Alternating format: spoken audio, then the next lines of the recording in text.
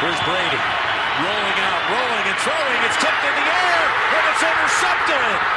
It's intercepted by Roby. He lost the football back at the 20, but it doesn't matter. It was tipped by Talib, and the Denver defense saves it at the end.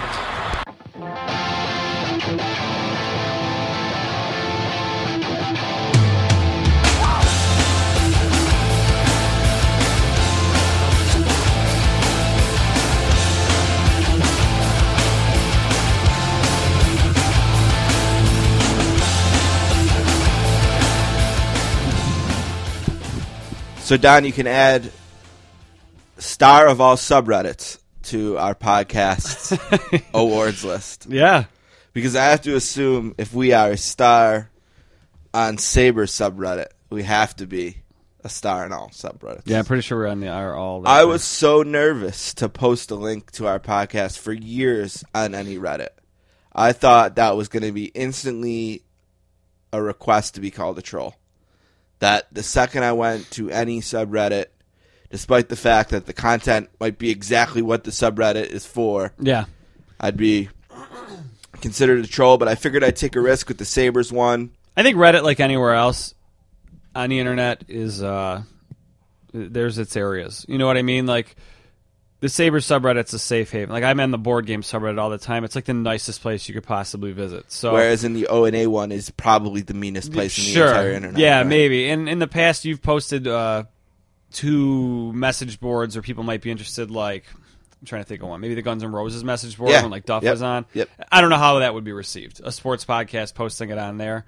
Because people immediately are like, oh, you're just looking to self-promote. No, it's like, yeah, maybe, but I'm looking to show you something maybe you wouldn't see otherwise. Yeah, like, of course I'm looking to self-promote, but I'm not doing it without direction. I mean, it's only because it's specifically about what you exist to talk about. So, right. like, what is the difference if I've always wondered this, like, what is the difference if I post it as opposed to you go on boards or subreddits or whatever, and there's all kinds of links to articles and works about the topic. Yeah. So why does it people bad? want to be angry about things. I don't get that. But they were very nice to us in Sabres subreddit, so thank you to them. And it was cool because I shared it with Mike Harrington, and he was pretty happy with it because at least 3 or 4 people on there mentioned that they had changed their opinion of him. Yeah, I did see that. And a few did on Twitter as well and tagged him on that. So I think there's no way that Mike Harrington doesn't think coming on our podcast isn't a benefit to his overall image, Q score, or image. Or, I mean, there's nobody that I disagree with more and probably get like angry about disagreeing. Like, I mean, you could say you get angry at someone for just being mean or something like that. But as far as opinions go that I vehemently disagree with a lot of times, it's Mike. And I don't know if he's intentionally contrarian. I think so. I think he probably is a little bit too. Last night I was getting so aggravated because he was like showing this like 5-level scenario in which the Sabres will be 30th at the All-Star break, and you could just see him there like shaking his head condescendingly on the whole plan. Yeah. Oh, and he hashtagged it blueprint. Yeah. It's like, and I still don't understand why it matters that they're in 30th right now, but right. I guess he explained it on the show last week. I still don't understand why it matters. I guess he says because it matters in all other 29 cities, but no, it doesn't. I believe it was you on Twitter said that the best point you can make is there's really 2 playoff spots. There's like, it's binary. Yeah, you're in or out. Or you're out. And if you're out, you might as well be way out. Unless they looked awesome down the stretch and it just gave you something to pull for next year. And they still could. That one year when they were nip and tuck with Washington. And you and your dad, we recorded a show. Your dad came over. We watched the game out in the living room here. Okay. It's like being in. You wanted to be in. Yes. But we ended up out. Right. So I don't know that season was any more successful than this one will be. We were out, not in. Right. I mean, this year I think you did. And this year I went into it saying they'll probably be out. Right. So I'm okay. I don't care that they're 30th.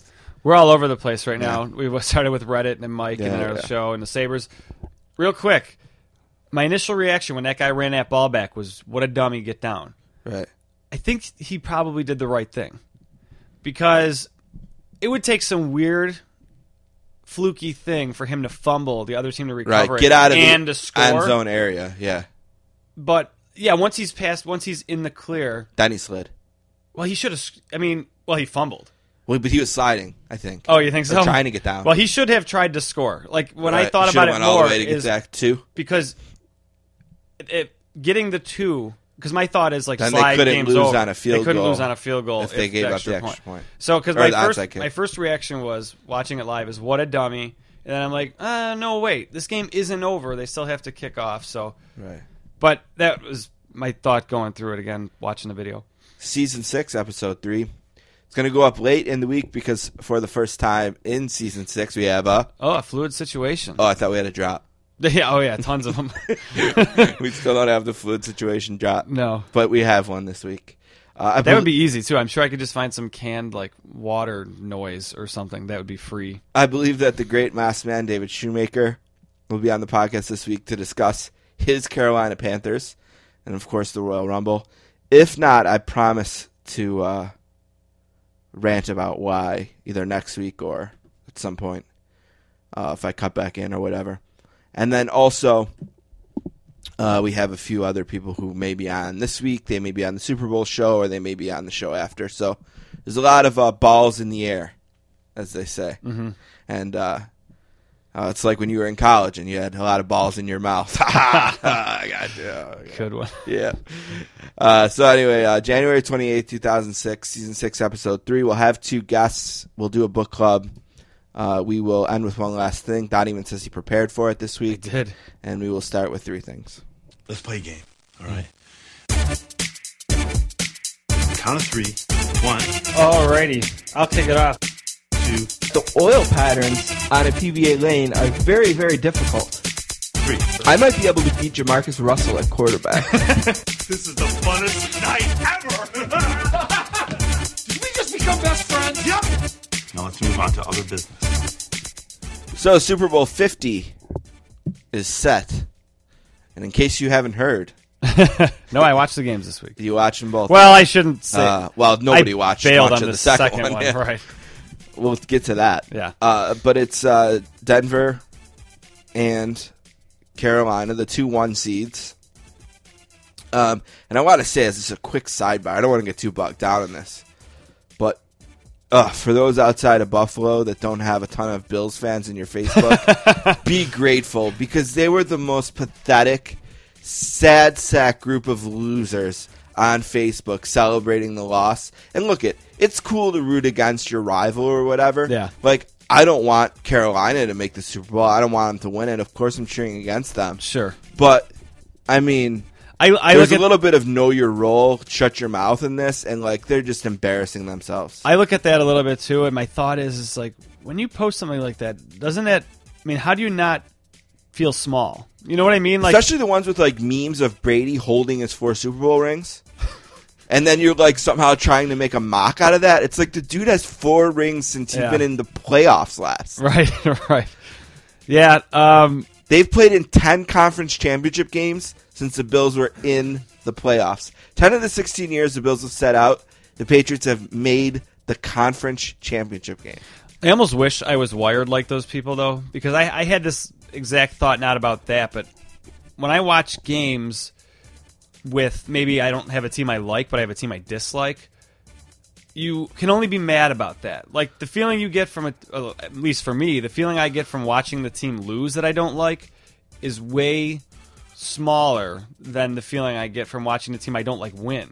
So, like, it's like a lose-lose proposition. But for these people, they apparently threw parties when Brady lost. They're the same people in 2 weeks that if this Super Bowl now sucks, because clearly the weaker team won. I mean, we'll get into that a little bit this week and next week, but it's pretty clear to me that I would have said that too. That they're the better opponent for Carolina. That said, and maybe I said it last week on the show, I would have said there was no way Denver wins that game. Right, they shouldn't have. Yeah. Yeah. I mean, they needed literally, it's been 11 years since the stat of hits on QB have been, and they had the most ever in that game. Oh, really? They needed to set a once in 11 year stat to win on the 2-point conversion at home. Yeah. And there was still, I mean, you could argue strategy and say, well, what if Belichick would have kicked a field goal? And you look at the drive charts. Like the Broncos had, the game started with a stop and then like an 11-play, 83-yard TD drive by the Broncos. They never had another TD drive over 3 plays. Their second TD came after the Von Miller pick. So they never drove down the field again for a TD. And all the drives are like 3 plays, 5 yards, punt. 4 plays, 11 yards, punt. 7 plays, 30 yards, punt. They did feel like for a Peyton Manning offense that they were ultra conservative. Like, we're okay with the 3 plays and punt, but we're not going to. My guess is if Carolina picks. can come up with a game plan that gets them to 21, they win. Yeah, I would assume that's right. I mean, Carolina, what is their. Denver needs to play this game in the 20s. I know you said that's a rival, so high it's not a team you like, but where are they better? I mean, they're putting up more points. Oh, I don't like Carolina, but they're by far the best team in the league. And their defense is great, too. After their loss, like the beginning of the season, then they had a lull where they're dealing with that undefeated shit. Yep. Then they lose that game, and they immediately reclaimed what was great about them. I'd have to look, too, but even in the beginning of the season, weren't they kind of squeaking some out? And I mean, they needed a huge comeback in the fourth quarter to beat Seattle, which felt a little fluky at the time, but they did it. Yeah, but now Denver is great. 12-0 in either or games this year. You know, games where you might win them or you might lose them. Like really? Simmons and Cousins say, I'll talk about this all the time. Okay. And, if you look at the schedule, you look at your team and you want to know how good they are. How many games did they clearly win? How many did they clearly lose? And how many did they win or lose that could have won either way? And the Broncos have gotten to the point where, and I don't want anyone to think I'm ripping this off from Sal and Simmons, they said this. They're getting to the point where it's a skill now. So if they can make this an either-or game, they have a chance to win it. Right? If they're within 2 or 3 points either way going into the fourth, you'll believe Denver can win. But as soon as it's 10-0 Carolina, you're going to start to get the feeling it's over. Yeah, I would think so. My thought was... Luke Kuechly has a pick 6 in both of the playoff games. My thought was I'd like to see Carolina play from behind. Like, if I'm Denver, I think you don't want to be conservative. I think you want to get them behind a little bit. They play from ahead. It's the most confident. Amazingly well. It's the most confident I've ever felt in a Super Bowl pick. Now, there's a couple stats that make me pump my brakes a little bit. Like 15-1 teams are 2-5 in Super Bowls. Teams that win the conference championship by more than 30 points are about the same. Okay. That one I give more credit to than the first one. I don't know. Those things to me, I love stats too, but that's always a little bit weird to me because then you're comparing like teams that aren't them. But to say the thing about if you blow a team out in a conference championship, I know that the Bills are guilty of that, like maybe coasting these are a just little like bit. Gambling trends, like Sure, little things right. that are just making me pump my brakes. And then also the narrative. The Yeah. number one narrative that could possibly come out of this Super Bowl is Peyton Manning is the next John Elway and wins a championship and Rides off. basically announces his retirement on the podium and rides off into the sunset. And That's what I would like And to that see. narrative scares me because pretty much all of America outside of Carolina are going to be rooting for that, I think. Yes. But do you think they bet that way? I mean, what's the line? Is there a line? The yet? line is like 4.5. Ooh, that seems low. That has to be because of what you just said. That has to be because people are going to bet for Manning. Well, and I with think their hearts and not their heads, maybe. I think they're trying to. Yeah, I don't know. It's like right in. Vegas crushes that stuff, though. I mean, anytime you think there's a bad line or something like that, they just kill it. So yeah, I mean, that Super Bowl 50, obviously we'll talk a lot about it next week. We're going to do our Super Bowl show like we always do. Yep. I'll bust my behind and try to get a Denver person, a Carolina person, and a neutral person in some capacity. It's a hard show to book. Every year Because everyone's busy. It's hard Right, because yeah. everyone's busy. We've had some people super nice to us and like talk to us standing outside of the venue after media day or something. We don't really have Denver or Carolina guys, do we? Like, we've got a Green Bay guy. We've got guys. We've got Bills guys. I'm sure you have Saints guys. So I'll try. All right, second thing this week, Blake Griffin. Oh boy, Blake Griffin is out 4 to 6 weeks with a broken hand that he broke on a staffer's face, I guess. Oh. Let's see. Yahoo.com has a story that I'm reading from here. And it appears as if Blake got a little handsy with a member of the team's equipment staff and he will be out 6 weeks. This is from a couple tweets from Michael Eaves. Clippers forward Blake Griffin injured his right hand after hitting a member of the team's equipment staff during an argument in Toronto.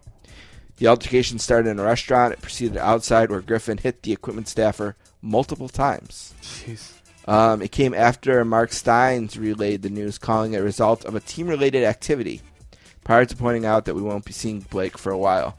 Sources told ESPN the hand injury unrelated to the torn quadriceps muscle that had sidelined Griffin since December 26th is expected to keep him out a matter of weeks as opposed to days. How do they handle stuff like that? I mean, I might be guilty of asking you a question or the answer to. Well, yeah, I mean, nobody knows the answer. I don't what mean, happened? Well, right. I mean, obviously, Blake Griffin's like 6'8", and I bet the staffer isn't. No, sure. There's probably an element of pick on someone your own size here, but all right. And then, I mean, I don't mean how do they handle it legally, but when someone falls down the stairs or trips carrying groceries, do they pay them? Do they have to? Oh, I'm sure his salary's guaranteed. That's nuts. I mean, that. I think football salaries should be guaranteed a little bit more because they sign those wild deals, which mean nothing. And then if a guy has a bad year, you just cut him or whatever. But the latest update from like if a guy rides a motorcycle and wrecks it or something like that, I don't think the team should be on the hook for it. The latest update is that Blake has suffered a broken hand. His early timetable is 4 to 6 weeks, which would put him back with about 11 games left in the season. How's their team doing? How are they doing? They are a very good team in the NBA. They are competing. Obviously, they're not at the level of Golden State, who's whatever in 4. Yeah, and, tied for the record at this point. And then there's the Spurs, who are whatever in 6. It's nuts. And then I think we got them next. I think in the West. I will double check, but I just looked at the NBA standings. Is that good for the league? It is, right? Yeah, Golden the Clippers State doing that? Clippers are 28-16, which I guess would make them 4th. But yeah, Golden State, the Spurs, that's good for the league, right?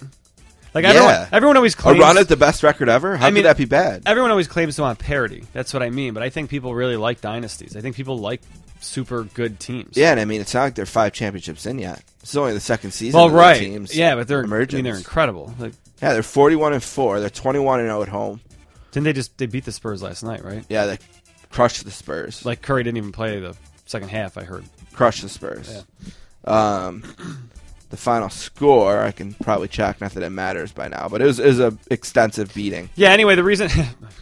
it's funny because of Blake Griffin. But, yeah, the reason I asked about how the Clippers are doing is because that's the type of injury you hear about, like, when a team is going really bad that's supposed to be good. Like, right. A guy just losing his cool because the season, the expectations, and just... They won by 30 last night, Golden State. Yeah. That's nuts. Yep. It's insane. Yeah, so it's interesting. You look at the NBA playoff standings, and you got Cleveland, who's 31-12 in the East, and the next best team is 29-15, which is Toronto. I don't know if I would have guessed that. Atlanta is 3rd, Chicago 4th, Boston's 5th, Detroit is 6th, Miami 7th, and then just in under the cut line is Indiana. And then in the West, you have Golden State, San Antonio, Oklahoma City, Clippers, Memphis, Dallas, Houston, and Sacramento. So, all right, third thing. The NHL has reached its All-Star break, essentially. Okay. So I wanted to talk a little bit about the NHL at the All-Star break. And leading the league in goals, Don, is? I would say Ovechkin, but I'm going to say Kane. Patrick Kane. Leading the league in assists is? It's got to be Kane. Patrick Kane. So that means leading the league in points. Also Kane. Is Patrick Kane, 73-58. Yeah, the most amazing thing, we had a discussion or argument, however you want to frame it, about Bure versus Ovechkin. In the lose argument. Well, the thing I came back to a lot was, like, how did they compare to the players in their era? And, like, Kane, what he's doing is unreal. Like, nobody comes close to those numbers. These are the numbers from, like he's never come close to these numbers. He's been an amazing player. This season is just unbelievable when you look at his numbers. I was blown away last week. You know what's really interesting? I actually looked at him. The league average in goals scored is 4.7 per game. No, like Per team? per player. Oh, okay. Like the total goals scored for a player in the league is 4.7. It's a weird stat. I wonder how they get to that. Like, do you have to play a certain amount of games to even be eligible? Probably. There's probably a qualifying number. And then 4.7. Yeah. He's well above that. Well above. The assist average is 7.9. He's at 43.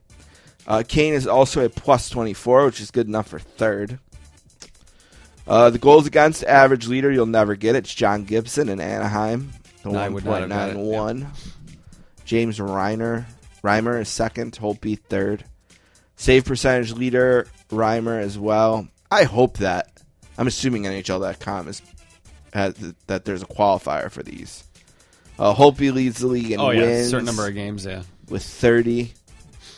Corey Crawford, 7 shutouts. Standings-wise. Is the All-Star break usually this late in the season? Do they usually go about 50? I think the game is usually always played, the week in between. Oh, the Super Bowl. Right. Gotcha. That makes sense.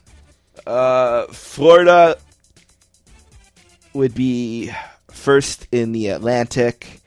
Washington first in the Metropolitan. I can't believe the NHL has a division called the Metropolitan. But Washington leads that. The wild cards right now are Tampa Bay and New Jersey. Let's hope that somehow Pittsburgh or Montreal can find themselves and work back into the wild card. That might be the most interesting All-Star break stat ever. The team that almost started 10-0 is not in a playoff spot. Yeah, that's what I was going to say. We might have to have the Canadians argument again. Yeah, I guess you're right. Not much of an argument there. Carey Price went down, and they can't win. Right. I mean, that's true to your argument a little bit, too, is like that Carey Price is on the team. Right. Yeah. But, yeah, I think it strengthens your argument that beyond Carey Price, there's not a whole lot there. The Blackhawks lead the Central Division. Los Angeles leads the Pacific. And Minnesota and Colorado lead the wild cards with. I'm sure advanced stat guys are loving that the Kings are back on top. Because that was kind of their... They're the fluky team last year that didn't get in. Yeah, they missed entirely, and they might have led the league in some of those advanced stats. I'd like to see Colorado win again. I know they were the team that advanced stats people hated a few years ago. Them in Calgary. Calgary was last year. Colorado was the year before that. Yeah. They scored a ton. So that's the NHL at the break. Anything surprising you? Yeah, and Buffalo's probably 30th or 29th, and it doesn't matter to me. No, Eichel got 2 points again last night. I remember seeing a bet between John Worrow. He's a writer, but I think he's a AP guy, not a Buffalo News guy. So he's not automatically one of the guys that has to be grumpy about it. And a radio guy here, and the bet was, I think, 20 points better. I think they're on pace for about that. So they might be dead last and 20 points better this year. So I'm okay with that.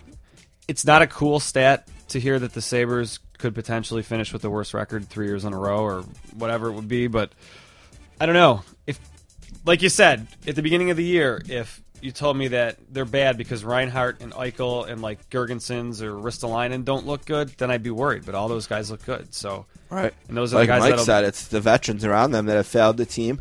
Yep. And like I said to Mike, which I thought was my best point, is that the team I'm kind of looking at is Florida, who are 4 top 5 picks into development now.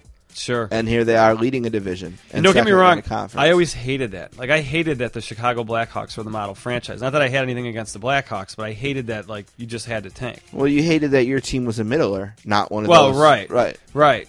I mean, I don't like the idea that that's how you reward picks. I mean, that's a totally different... And they've switched it.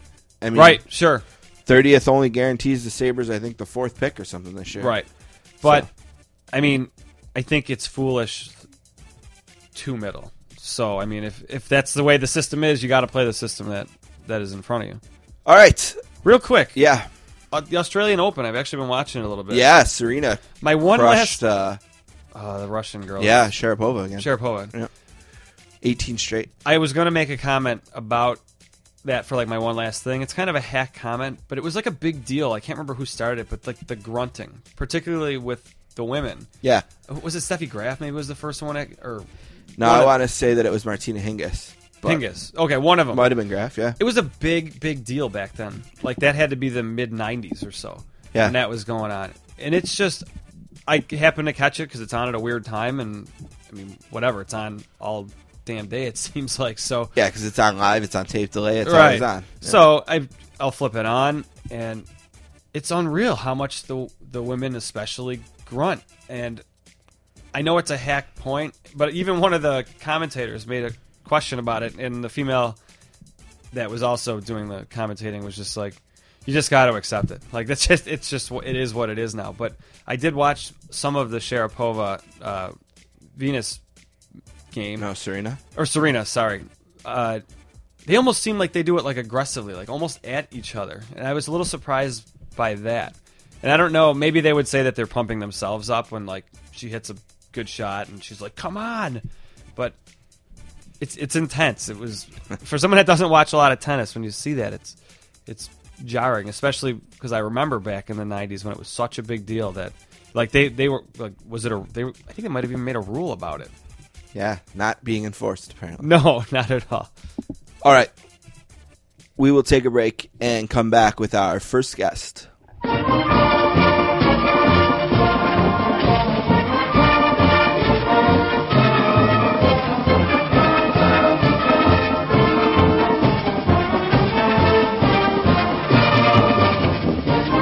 All right, our next guest is from New Orleans, Louisiana, and is a graduate of Brown. He's a writer and executive editor for Slate magazine and is the host of the Hang Up and Listen podcast.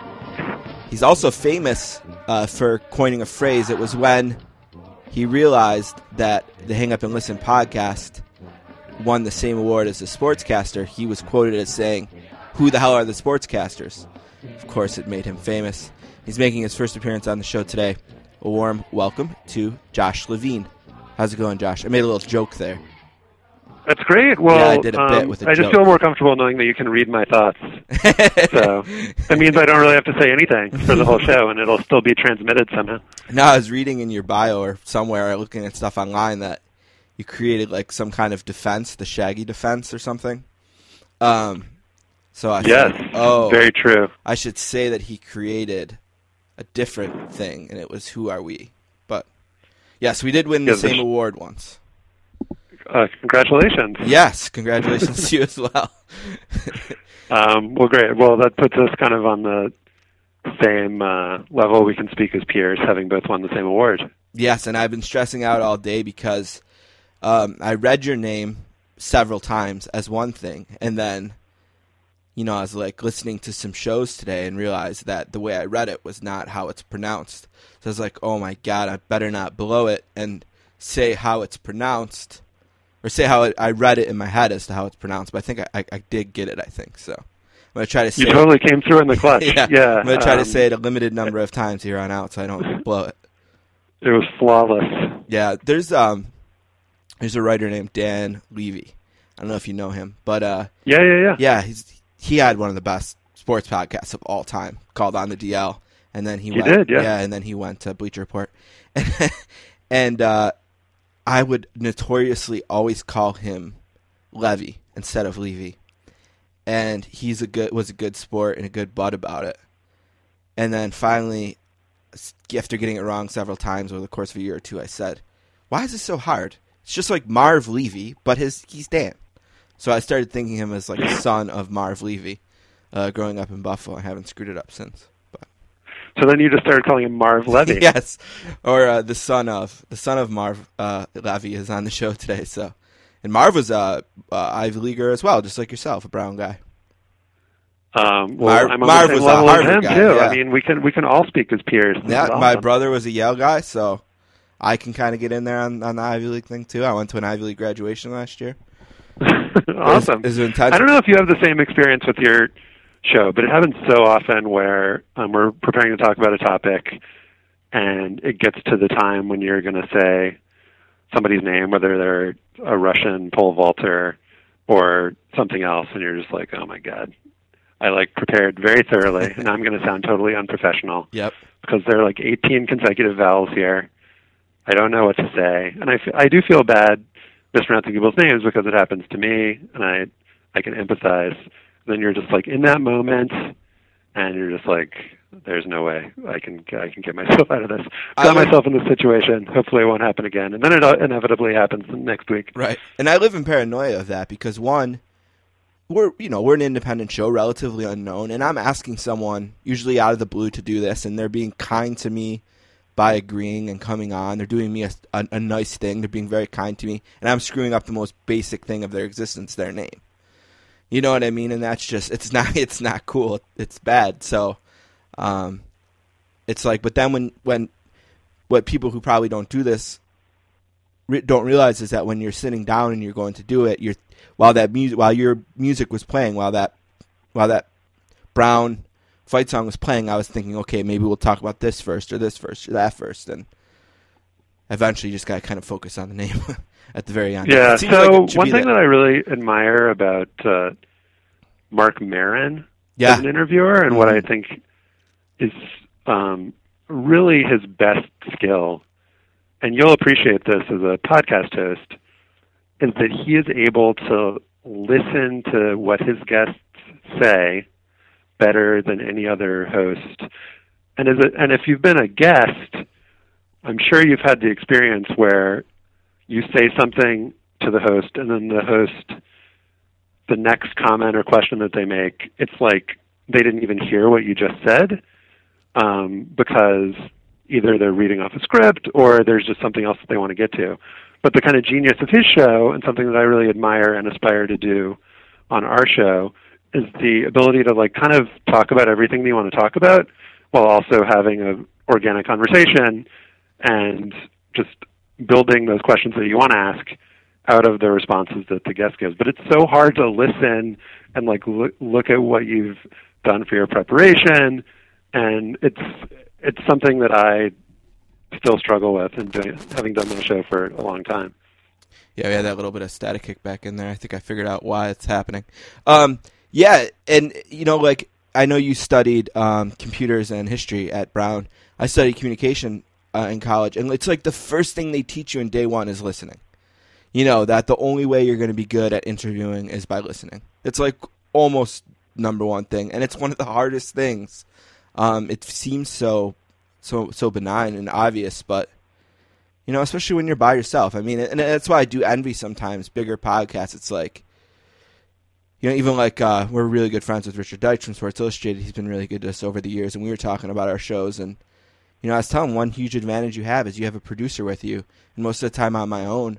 So I have to look at levels, worry about a static, check the computer, make sure everything's recording, while I'm trying to listen and be engaging and give a fair interview. You're just giving me anxiety just hearing about that. So, I mean, it's a balancing act, but, like I said, you just try to, I don't know. I don't think anyone goes onto a podcast and think he's in the Howard Stern show or something, though, either. So I think there's a little bit of it's just that I think if you do it for a while, you just admire people who do it well. Not that it's like the most difficult thing in the world, and I think that people understand that you need to listen. It's less about knowing that's what you need to do and more about how to do it in practice, how to implement it when you are thinking about other stuff. And when, I do our show Hang Up and Listen with Mike Pesca and Stefan Fatsis, and it's great to have those guys on the show with me. They ask different sorts of questions. They take conversation in interesting places that I wouldn't have anticipated. But you also have to be careful as part of a panel that you're paying attention to the conversation when it's not your turn to talk, that you're not just like looking at your notes or thinking about what am I going to say next, because again, like if you want to make the conversation flow and make it sound like real people talking and having this like authentic experience together, you can't be just like noodling around and like surfing the internet when the other people are talking. Right. I was going to ask you about the show too, and do you guys have, to kind of go off that, do you guys have like off-air signals to each other while you're doing an interview? Like, hey, I got the next one over here. You're like pointing at each other or like tapping each other on the leg so you're not stepping on each other and things like that? Well, Pesca's in New York and Stefan and I are in D.C. So Stefan and I are pointing at each other all the time. And then hoping not to step on the guy in New York. Yeah, it's challenging. Some people do kind of video chats, I guess, or they'll be up on Skype or whatever so that they can point at each other even from distant locations. We've never tried that. We should try that. That'd be interesting. But it is better when we're all in the same room, and it kind of stinks that we have to be in two separate locations, because it does make it hard to tell when somebody wants to pipe up and make a point. But, the mix of the show is good. The three people, we work well together, and it's worth doing, even though we're not all in the same place. I'm a lifelong radio nerd. I still am a huge Howard Stern fan. I was a huge fan of sports radio. Yeah.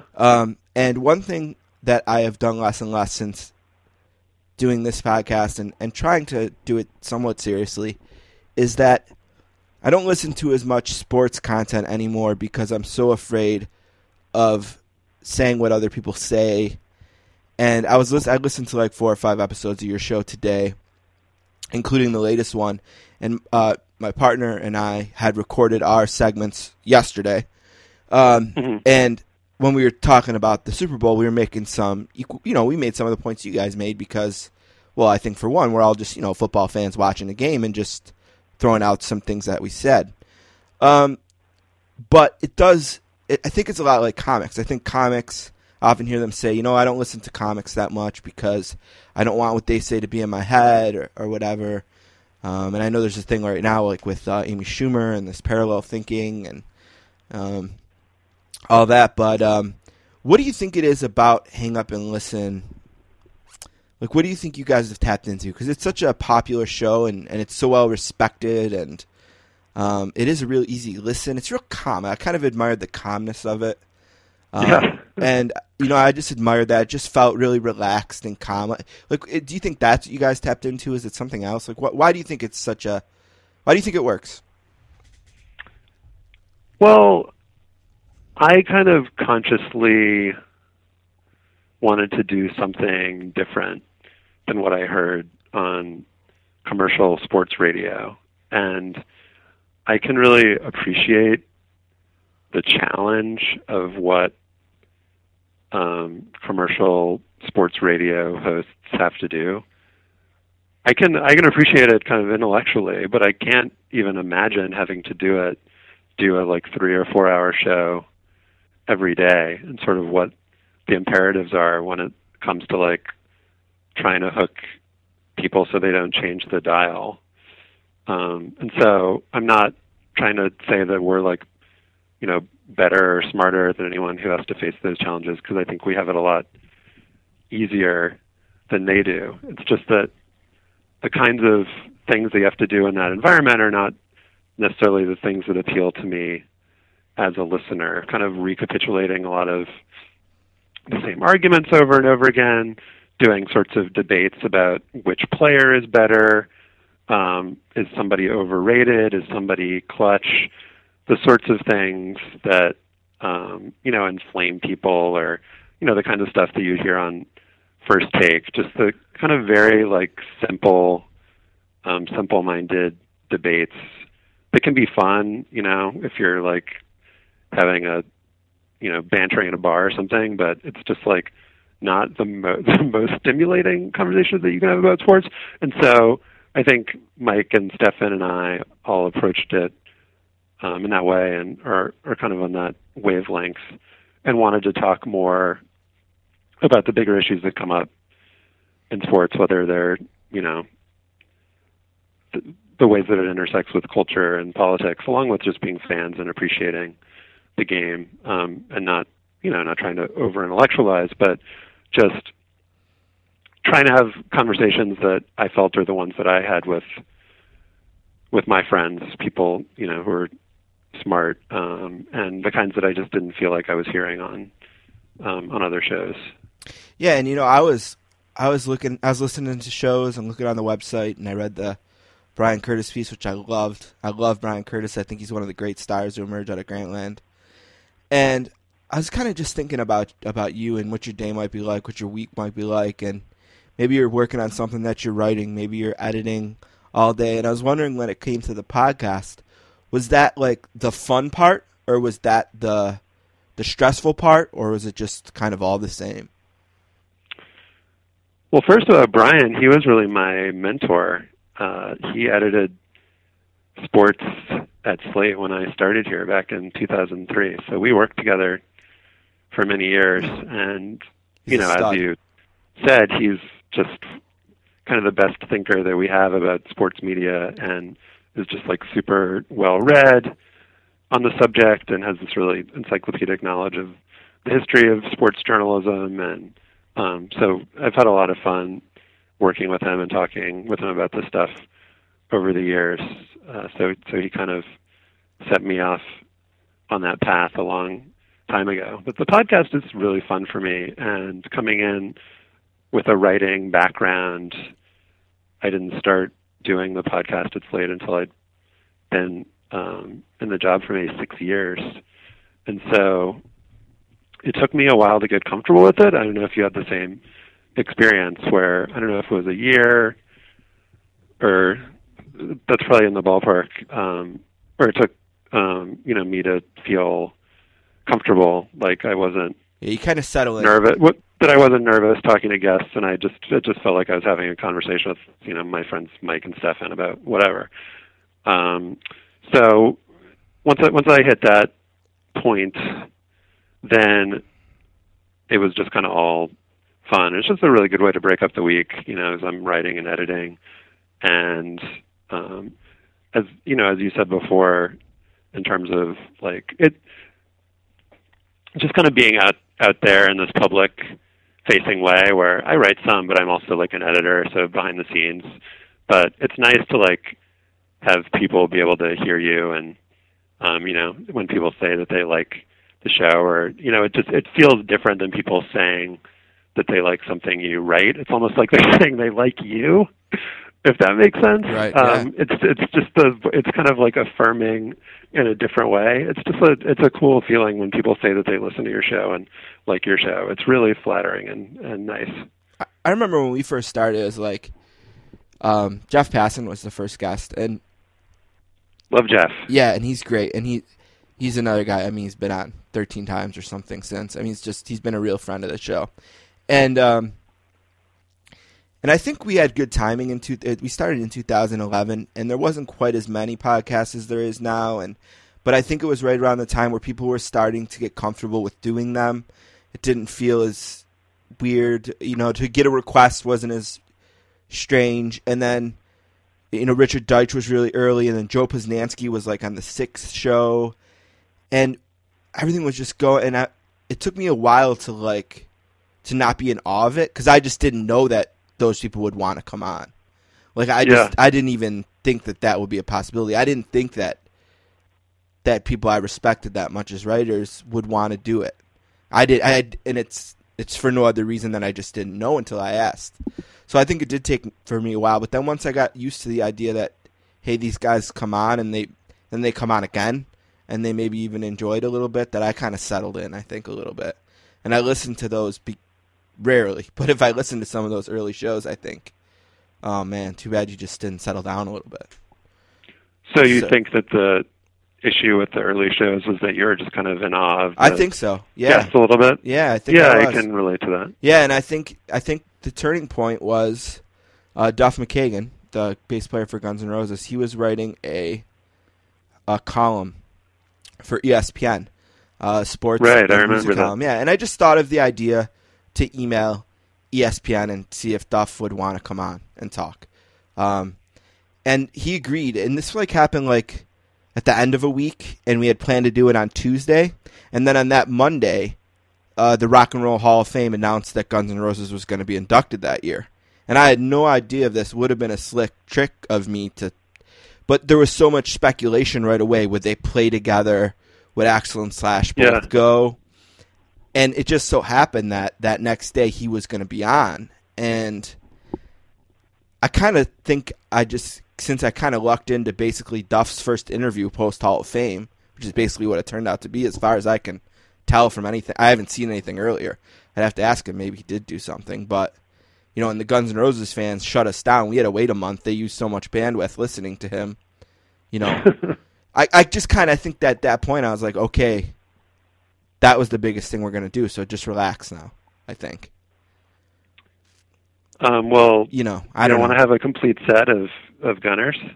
How can you stop when you have I don't think Axel's going to come on. Someone asked me before, I think me and Jimmy Traynor were talking about booking guests from Fox. I'm dropping so many names like such a loser, but I don't mean to be. It's just kind of coming up in the conversation. I should have just said we were doing an interview before, and someone was asking me, because we were talking about booking and how hard it can be to book sometimes, the podcast, and the challenges of that, which I was going to ask you about. And you can talk about it right after this quick anecdote.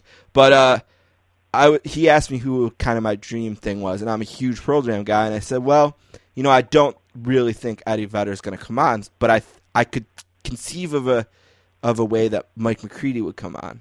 So I said, I guess I'll put that as my number one. And it was kind of like I always knew Howard Stern was never going to come on, but when Artie Lang did, it was like, okay, well, Artie Lang was on. I mean, he was the number 2 guy on that show essentially for 8 years, and that was amazing that he did that time, and Artie Lang was funny too, because you could tell the first 3 minutes that he was in the midst of like one of those sit down for 8 hours and do 10-minute spots like in a row and in a row and in a row, and I could kind of feel myself slightly winning him over as it went on, and like, so that was fun. But yeah, what about booking for you? Do you book it? Do you guys book it together? Do you guys have someone else who books it? And what about the challenge of booking these shows with people who other people find interesting?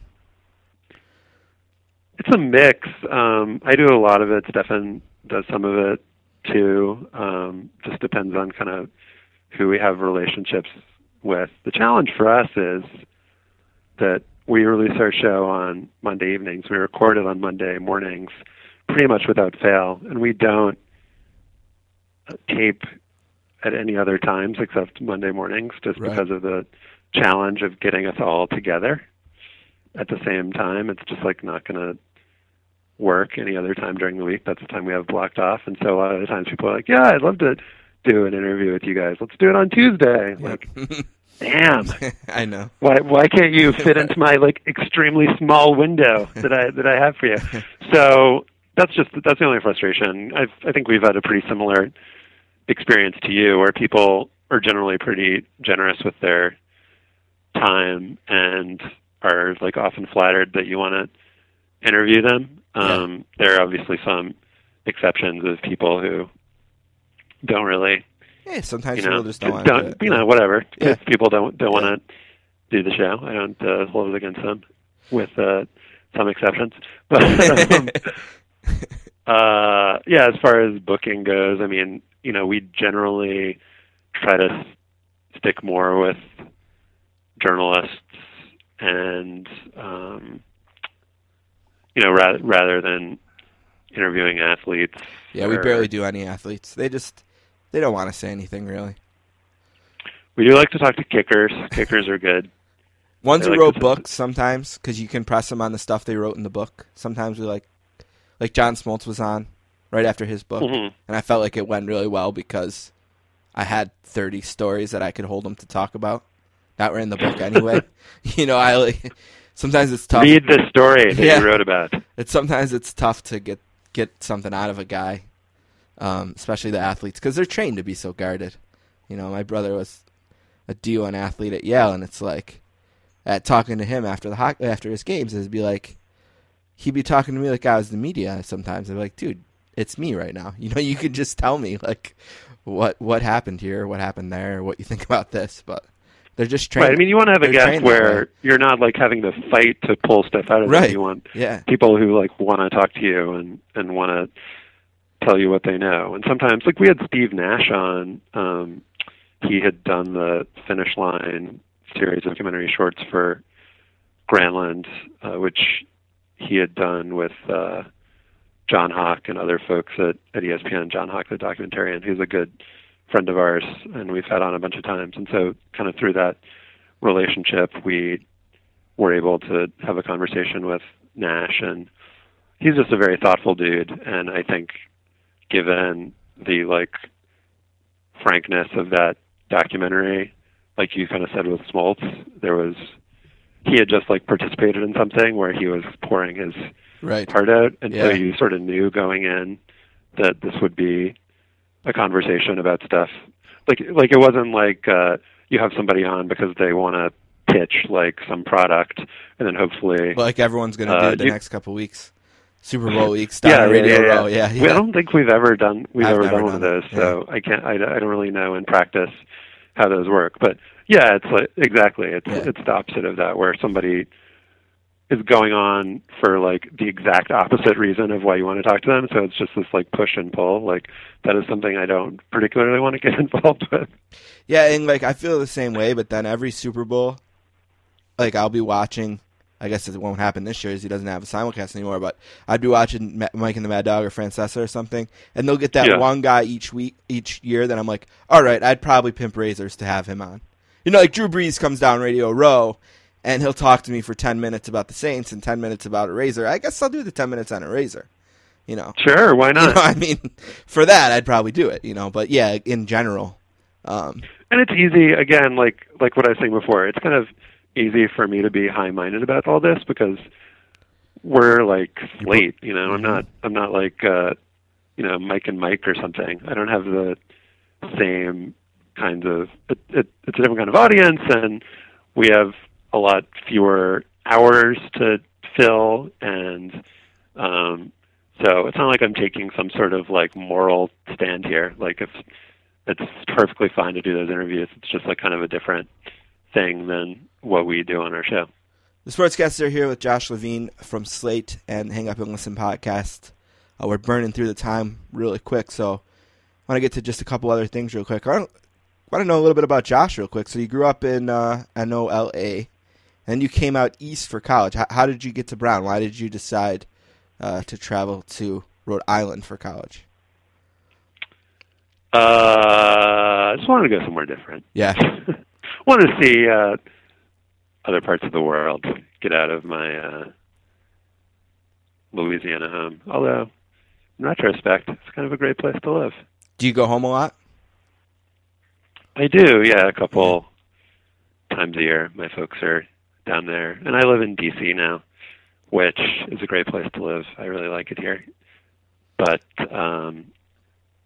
very different, almost the opposite of New Orleans in a lot of different ways. And, you know, if you want to talk about the Saints, I'm happy to talk about the Saints. We could transition from this. But that's something that I think is pretty stark that I've noticed is that people here root for Dan Snyder's team. That there is a constituency here, but the kind of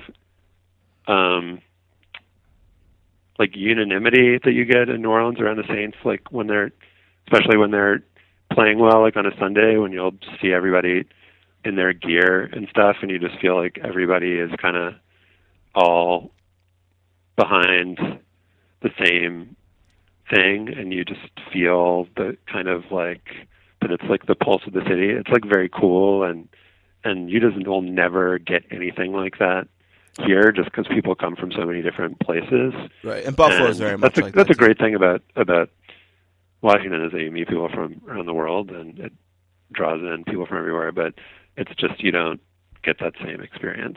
Yeah, I think Buffalo is a lot like that too. And it's nice to be able to take. And Baltimore is too, which is close to here around their teams. Yeah, it's nice to be able to take part of that with the Sabres, since I don't with the Bills. But I think it was Simmons and Sale who gave a huge. They're talking on their podcast kind of about what you just were, and they gave a huge plug to the video, which I'm sure you've watched many times, of the one bar in New Orleans right before Porter picks it off. And then through the pick, and it's the YouTube video that starts with like 40 years of frustration erased with one pick, and it's in that one bar. And they were talking about like the euphoria in that video, and just like how rare it is for a fan base to really be at that level. There was some euphoria in my house with that interception. Yeah, tell me about your Tracy Porter story. What were you up to that day? I was probably writing about it, so I was not like in 100% fan mode. I remember like shouting. There was some shouting. Yeah. I did get to go to the NFC Championship game against the Vikings, which was awesome. That's really sweet. To be in the Dome for that, and that as a Saints fan, I mean, obviously winning the Super Bowl was the bee's knees, but being in the Dome to see them make the Super Bowl. That was really the moment, the place to be, because that was, in New Orleans among your people, and that was just such a weird, like, cathartic sort of game with, the Vikings and Brett Favre looking like they were going to drive for the winning score at the end, and he got it's a long kicked, 5 minutes, and then the crazy like overtime with the fourth downs and stuff. So yeah. So that was just like a kind of lifetime experience there. Yeah, I talked to Buck about that game, calling that game. Yeah, what did he say? Oh, he said just like, the uniqueness of the atmosphere. He told a story about how he set it up. He's like, Mike Pereira was in the booth with us that day, and I told him I'd have a friend, and he was going to be sitting behind there. Actually, it might have been a different ref. It was like the same idea, but it was before they had Pereira. And the friend was Kate Hudson, so he had a little story about that, and kind of said how he's friends with Kate Hudson, and she was there that day. And, I was kind of telling him about his call, because I played it right before I brought him on, the call of the kick. And I remember, you kind of talked about kind of waiting for the Favre narrative to play out there at the end and kind of just waiting for their walk-off field goal. That's kind of the attitude I had while I was watching. And you get that second life, and you get down, and you're about to kick, and all I could think about was the Tampa Bay game, because that was only like 5 weeks earlier, and Hartley had just missed that kick. I mean, he had just missed it in almost the exact same spot like 5 weeks ago against Tampa Bay, and that was a no big deal game. I mean, we would have clinched everything that day, and that would have been nice. We ended up clinching the next day anyway when the Vikings lost, but like I just remember just like almost not even looking at the TV. Like that moment, I almost missed it in a way because I was so paralyzed by my nerves in that moment. And field goals do that to people. Yeah. My dad is the same way, where he can't often be in the room when the field goal is happening. I felt everyone... Something about field goals. Yeah. I felt everyone reacting around me and, like, kind of realizing, like, oh, okay, well, this happened for me. Like, this is going to happen. It's 2 weeks of being about your team instead of 2 weeks about being about the team that beat your team in your dream season. But Tracy Porter was a lot different from me because right before the Vikings game, I had some surgery. I've had Crohn's disease for a long time. I had a little Crohn's surgery. So I knew I was going to be home, and pretty much everyone that I cared about came to my house to watch the championship game, and then came again in the Super Bowl, and were real supportive and great to me. And the only person really that I can say that I really, really care about that wasn't there for that moment was my brother, who was playing junior hockey in USHL, so he was in South Dakota.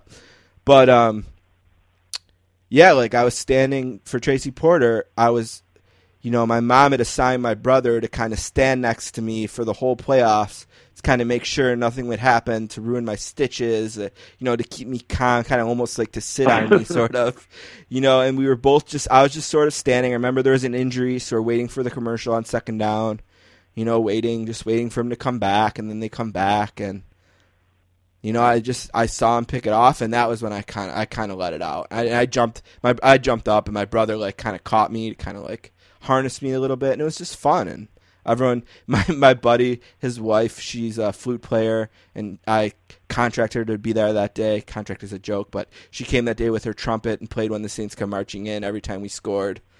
So that was going on, and everyone was very much excited. That's awesome. Yeah, so your memories are way more specific than mine. Yeah, I just remember the kind of broad emotion of joy and not thinking that it would happen and being pleasantly surprised. Do you still believe in Brees and Peyton? Still believe in this duo? Do you still think we can, even if it's not a Super Bowl, have another season where we believe these guys might get to that spot? Well, I don't really think they've done anything to make me not believe in them. They're not the issue, are they? Yeah, no. What did they do wrong? Yeah, no, I'm with you. But there's just all year I've read columns. But they have like the top 5 offense and maybe worst defense in NFL history. So I think that that they're not the issue. It does really piss me off. Like, it's weird. You get in this position where you have like kind of deeply held beliefs about fairness and sports and how things should work that are challenged when you like kind of let your fandom get in the way. But like Brees' contract, how everybody's like, oh, the reason that the team that's ridiculous. It's ridiculous. Doesn't succeed is because ridiculous. he gets paid too much, Right. which I just think is the most absurd So dumb thing ever. But it's just like it's true that the Seahawks, part of the reason for their success was, before Russell Wilson got paid, he was like making less than, But people forget that Charlie Whitehurst or whoever was like the third string quarterback, and it just allows you to pay more. Right, but we to never fill out had the Brees other at spots that on your level. team. We never had Brees at that level. We had to overpay him to get him to come in 2006. It might Yeah, not have that's been right. a $20 million cap hit or whatever, but it was still, we never had like a $600,000 quarterback on a rookie deal that we won with. Right, but it wasn't. the people that are talking about how he's being and people do make this argument that he's hurting the team for not redoing his deal, or for they weren't saying the same thing about how the Saints were being unfair to him when the structure of his deal was that he was getting this like microscopic, comparatively base salary in the early years right. of this latest contract, and that it's like backloaded. So like it's like his fault that the team signed him to this deal. Anyway, I think salary cap, just the salary cap in all sports is bad and wrong, and makes fans like sympathize with owners and attack players who are not even getting like what they would get in a total free market system. But I'm getting off on like a non-Saints related tangent here. Yeah, and I mean, people just need to realize that it's the dead money contracts that are hurting the Saints and not Brees's. It's the Junior Galette contract and what we still have to pay for Jimmy Graham and all the other bad signings that are dead money on the cap now. That's hurting them. It's not paying our quarterback.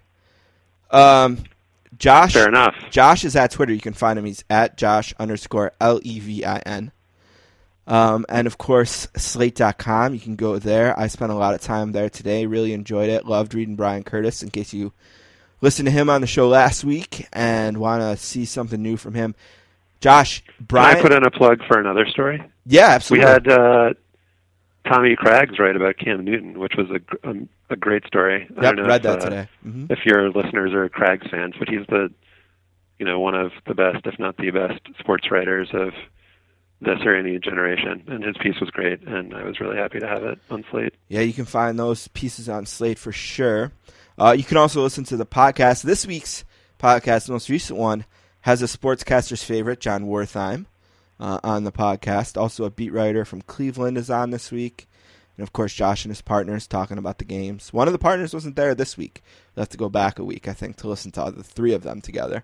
But certainly you can do that on the podcast app. And you guys on Stitcher and all the other places? Or We are, yeah. Yeah, and you can look at our archive of shows on slate.com/hangup. You can find us on iTunes and Slate everywhere Plus. else that fine podcasts are found. Yeah, you can plug Slate Plus, too. If you want to look, there's extra segments with Slate Plus and extra content there for a very reasonable price. Yes. Yes, so Slate Plus is there as well. Josh, thank you so much for doing this.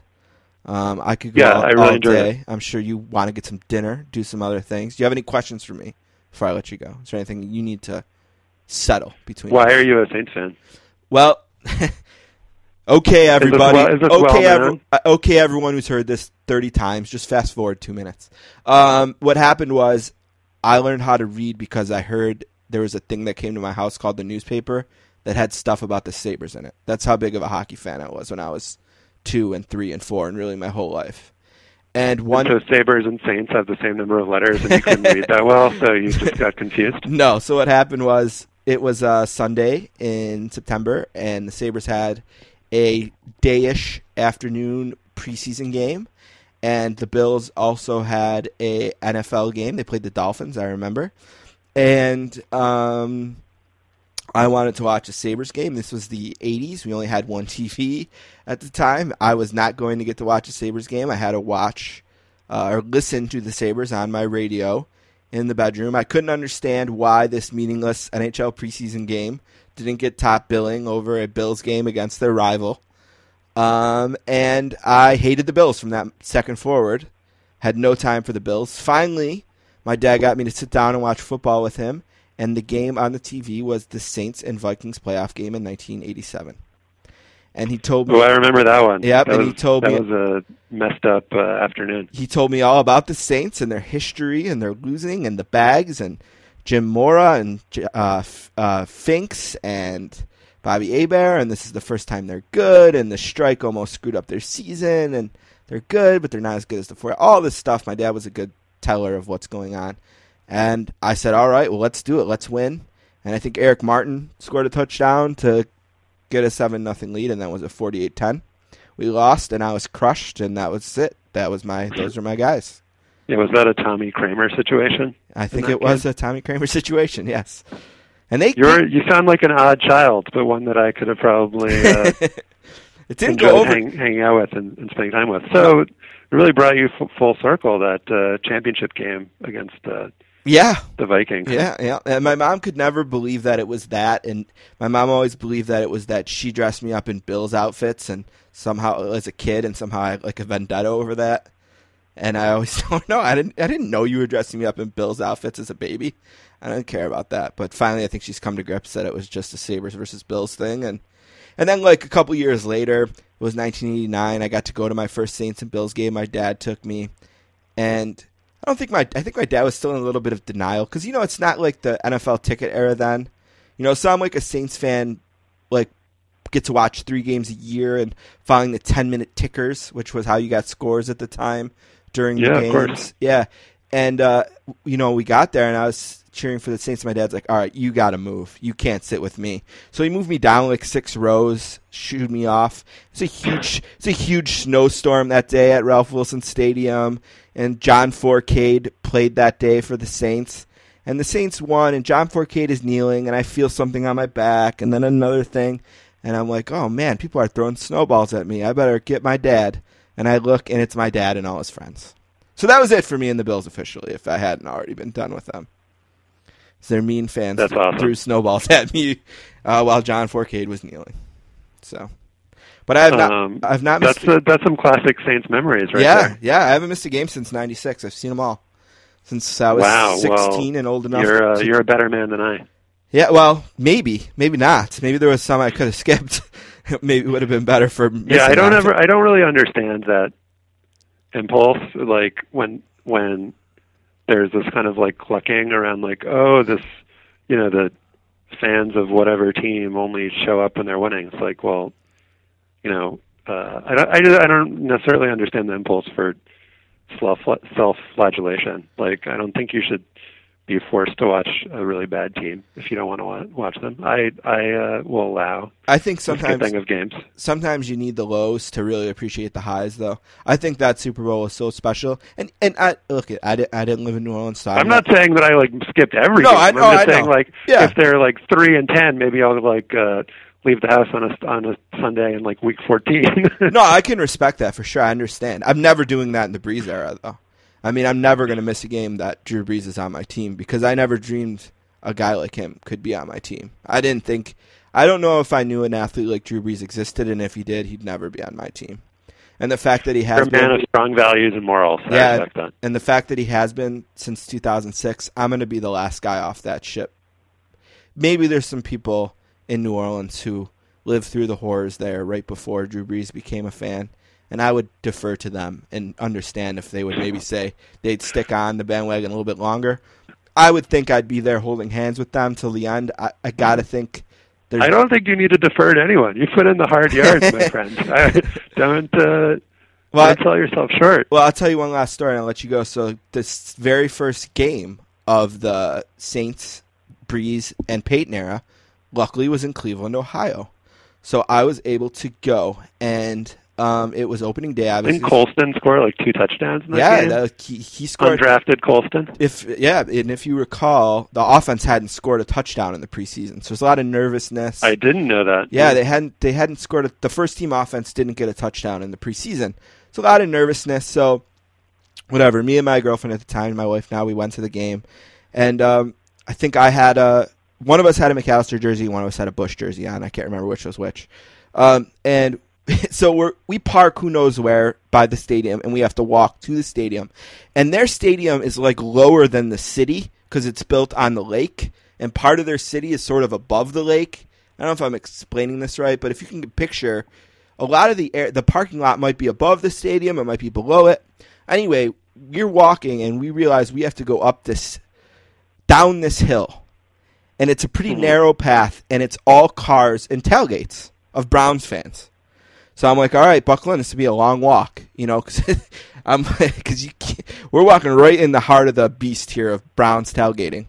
So we get about halfway, and this guy comes running up to me, and he stops me, and he's like, I think I know you, man. And I'm like, no, you don't. He's like, yeah, I think I do. And he like turns to his buddy. He's got like 10 people at his tailgate. He's like, we know this guy, don't we? I'm like, I don't think you know me, man. He's like, yep. I saw you on your roof waving for the helicopter during Katrina. I was like, oh, Katrina jokes.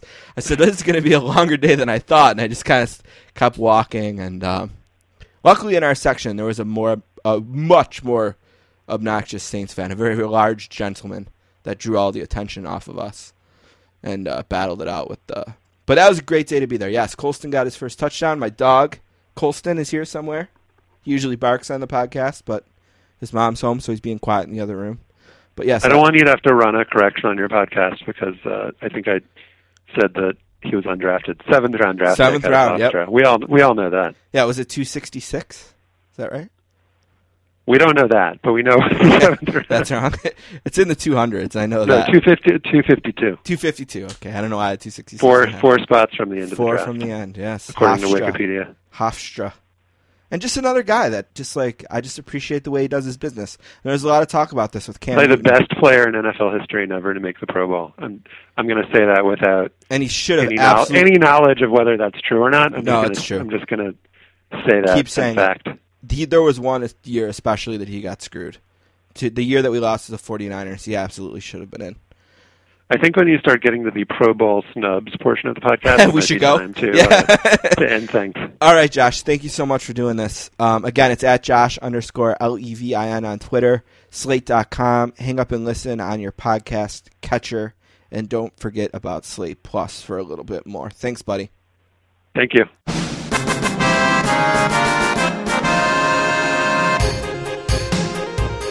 All right, so the book club is officially back this week. And we're starting with This Is Your Brain on Sports, the Science of Underdogs, the Value of Rivalry, and what we can learn from the T-shirt canon by John Wertheim and Sam Sommers.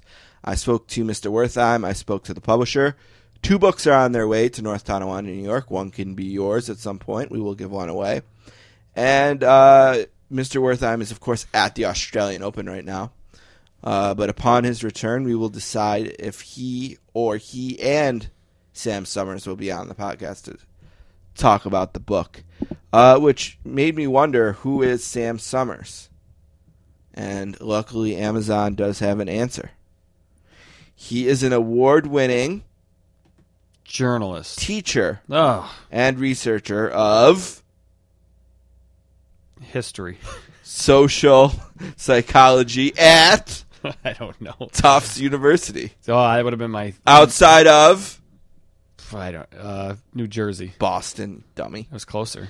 His research specialties include how people think, communicate, and behave in diverse settings, as well as psychological perspectives on the U.S. legal system. So hopefully Mr. Sommers will join us. Did you know, Don, at Tufts, he is known for his engaging lecture style and has won multiple teaching awards, including being selected by the Student Senate as a Professor of the Year. That's something. That's pretty good. Yeah. Let's see. What else about him? Oh, in his free time, he enjoys hanging out with... Oh, my God. I don't know. From Boston? Cam Neely. His wife. Okay. And... his dog. 2 daughters. And their dog. Batting leadoff for the vaunted Tufts Psychology Summer Softball team, and exerting more effort than he probably should, editing Seinfeld and Daily Show clips for use in the lecture classroom. That was close there. Yeah, you got that one. That'd be a hit. Okay. So that is Sam Sommers. Now we know. All right, we'll take a break and be right back.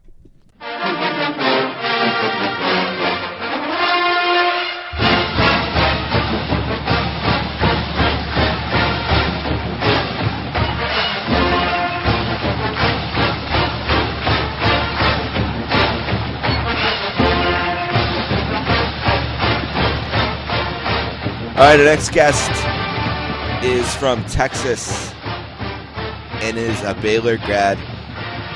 He's making his 6th appearance on the podcast today and is one of the hosts of the Cheap Heat Wrestling podcast. A warm sportscasters welcome to our friend David Shoemaker. What's up, man? Nothing, man. I mean, the Baylor fight song always gets me motivated, so I appreciate that. Yeah, it's get you going, right? So the other one, yeah. The other one in this, it actually doesn't have quite as much resonance for me as I'm sure, like, Oklahoma or Texas grads have for their fight songs. When I was at Baylor, we've talked about this. There wasn't a lot of fight to be had in the sports teams, but it it makes me feel good that they're doing something now. Yeah, it's always fun, to tease people a little bit with that stuff too. Like, if I have a Harvard guy on, because my brother played hockey at Yale, I always like troll him with the clip of Butcher Gross calling the last few seconds of the Yale National Championship game. Or like last week when I had Bryan Curtis on, because he's a Texas guy, I played the clip of the Roy Williams Superman safety, and then went into the Texas fight song. Yeah, little if you stuff want like that. Here's all my family, or most of my family's in North Carolina. If you have any North Carolina people on and want to mess with them, the best thing to do is to just when they say they went to North Carolina, just say like, oh, you mean like UNC Asheville, or like, oh, you mean like UNC like Fayetteville. Just like assume they went to lesser UNCs than Chapel Hill, and it just like makes people absolutely apoplectic. That's funny. That's really funny. Yeah. Penn State has that issue too. I know. With lesser Penn States. Yeah. Big state schools. Yeah. In New York, there isn't a main one. They're just I went to SUNY Fredonia, but there's no main SUNY. They're all like kind of equal in a way. Yeah, no, I have no idea. I mean, I guess because like the institutional schools of or like NYU and Columbia and the city and stuff like that. I mean, there's such older schools that aren't state schools. But right. Anyway. Yeah. Anyway. So much I want to talk to you about today. So let's see. Should we start with wrestling or football? Where do you want to go first? Oh, your call, man. I'm good for either one. All right, let's do a little football first, because then we can I just want to do a few minutes. So, explain to me what happened here. So, you're a Cowboys fan, but now you're Carolina. Like, what happened there? Well, I know it seems like, I'm just sort of like a front runner here, and I jumped on the train, or whatever. Like, there's a sea of metaphors that could be used, I guess. I never watched a professional football game, with the exception of maybe, a Thanksgiving game or something like that, until 9th grade when I moved to Texas. Like, before that, I had lived in Kentucky and North Carolina. I watched basketball and mostly college basketball. Like, that's what I was brought up on. I moved to Texas, and like the first day I touched down, some kids were like, well, you're coming over to watch the Cowboys game, right? And I'm like, yeah, I need friends. So that's when I like became a football fan. Of course I became a Dallas fan. This is how it works. And I also became a Dallas Mavericks fan in that period of time, and I'm still a diehard Dallas Mavericks fan. But over the years not living there, my allegiance to the Cowboys was just sort of rote, and it wasn't a lot of fun. And I'm sure a lot of like struggling franchises or fans of struggling franchises can agree. And I didn't mean to make it was never in my head that I was just like gonna divorce myself from them. But then, this season was just bad, and I think it was just the Greg Hardy thing. It wasn't like I wanted to take some moral stand, but like I just wasn't cheering for them, and I just kind of had to come to terms with it. And sort of simultaneously, I'd always been a fan of the Panthers because, I was a big NFL fan when they started up, and that was just always my second team. And what's the connection there? Just because you? Well, my family, like all of my family lives in Charlotte. Like, okay. when I was in college, my parents moved back to Charlotte. Like my dad's whole family lives there. Gotcha. So like my earliest like sports clothes that I wore were Charlotte Hornets gear. When they first started, that's what like all I got for Christmas for like 6 years. Like that was just Charlotte Hornets hats and sweatshirts and stuff. Gotcha. So then, and like the big thing, and I don't know I guess if it sounds like something legit or not, but one of the biggest things was that like my dad and even my mom are like huge Panthers fans and watch every game, and like I love to be able to like call and talk to my dad about sports, and I have this team in common, and I was joking around about it on the podcast, but like. The Panthers weren't like I didn't make this decision at 14-0. When I was just like, forget the Cowboys. I'm on the Panthers train now. I mean, I think they had won a few games, but yeah. I mean, and more than anything, I just got swept up in the season, and it's been fun. Yeah. No, I mean, in 2009, I mean, my team went 13-0 and won the Super Bowl eventually, and there's nothing better than that. And I totally relate to the thing about wanting to talk to your dad. I mean, that's the bad thing about being a Saints fan in Buffalo is pretty much everyone I really truly love is a Bills fan. And as much as I at times can hate the Bills, they were so supportive in 2009. I mean, everyone I loved was with me the day that the Saints won the Super Bowl, except for my brother Anthony, who was playing junior hockey in Sioux Falls. So he was in South Dakota at the time. And like I was literally, my brother Greg literally caught me in his arms when Tracy Porter picked off Peyton Manning, and like I want them to feel like that here. Like I'd rather it's for the Sabres because I'm a huge Sabres fan, but like, I still always talk to my dad about the Bills and like try to. My hate has weakened, especially since the Saints won the Super Bowl. So, I totally get that, and I get what it's like to enjoy a season like this. And if you have any connection to a team and they get on a run that the Panthers have been on since 3-8-1 last year, that's just awesome. Like it's just so cool, especially in the NFL, because there's losses. Well, just in the NFL. I mean, just to watch Cam over the past 2 years has been. Well, let's talk about Cam. Let's talk about him for a second, because. Like, there's a lot of talk about hating Cam, loving Cam this week. I know Cam attributed it to being an African-American quarterback yesterday. And I just want to make this point to you as someone who has spent a lot of time hating Cam. It's for one reason only. He kills my team. And listen, here's the thing about him. He's a lot like... My hate for him is a lot like it was for Steve Young when Steve Young was killing my team when the Saints and 49ers were still in the division. He's a very frustrating opponent because you got him dead to rights. He is in your fingertips, and then he's gone. And then he's beating you. And then he's beating you, and he's dancing some more, and dancing some more, and some more, and some more. And I don't mind that, and it's like I don't mind the idea of like these guys having fun. They kill themselves out there. Like I get so annoyed with the penalties for celebration. Like I'm not against the dancing. It's not that. It's that when a guy is that good and he can only be on one team, and he beats a lot of the teams he plays. Right, like he's tortured 18 teams already this year, or whatever, 17 teams. He's tortured. He's a frustrating opponent. He's a really easily hateable opponent. And when he's on your team, that's got to be the coolest thing ever. And that's what I think it is. Like, I just think and I'm sure there's some of the other stuff in there. I'm sure he's not totally wrong, unfortunately, about what he said. I know that you have that Josh Levin is on the show too, but he published a great piece by Tommy Craggs on Cam Newton last week, and I agree with just about everything in there. But one of the most interesting kind of points that he raises is that like the argument is over, the argument is settled, but it keeps returning nonetheless because it feels like the conversation we should be having about Cam Newton and race, sort of. I mean, there's still going to be a lot of people that will bring it up and that do have weird, in my opinion, indefensible feelings about it. But I think that that goes to what you're saying. I mean, it's true. I think that he's just he's especially this season, he's just like become transcendent in a sort of indefinable way. And there's some degree to which like we kind of like fall back on a racial conversation because the feelings about him are so strong, but also sort of inexplicable.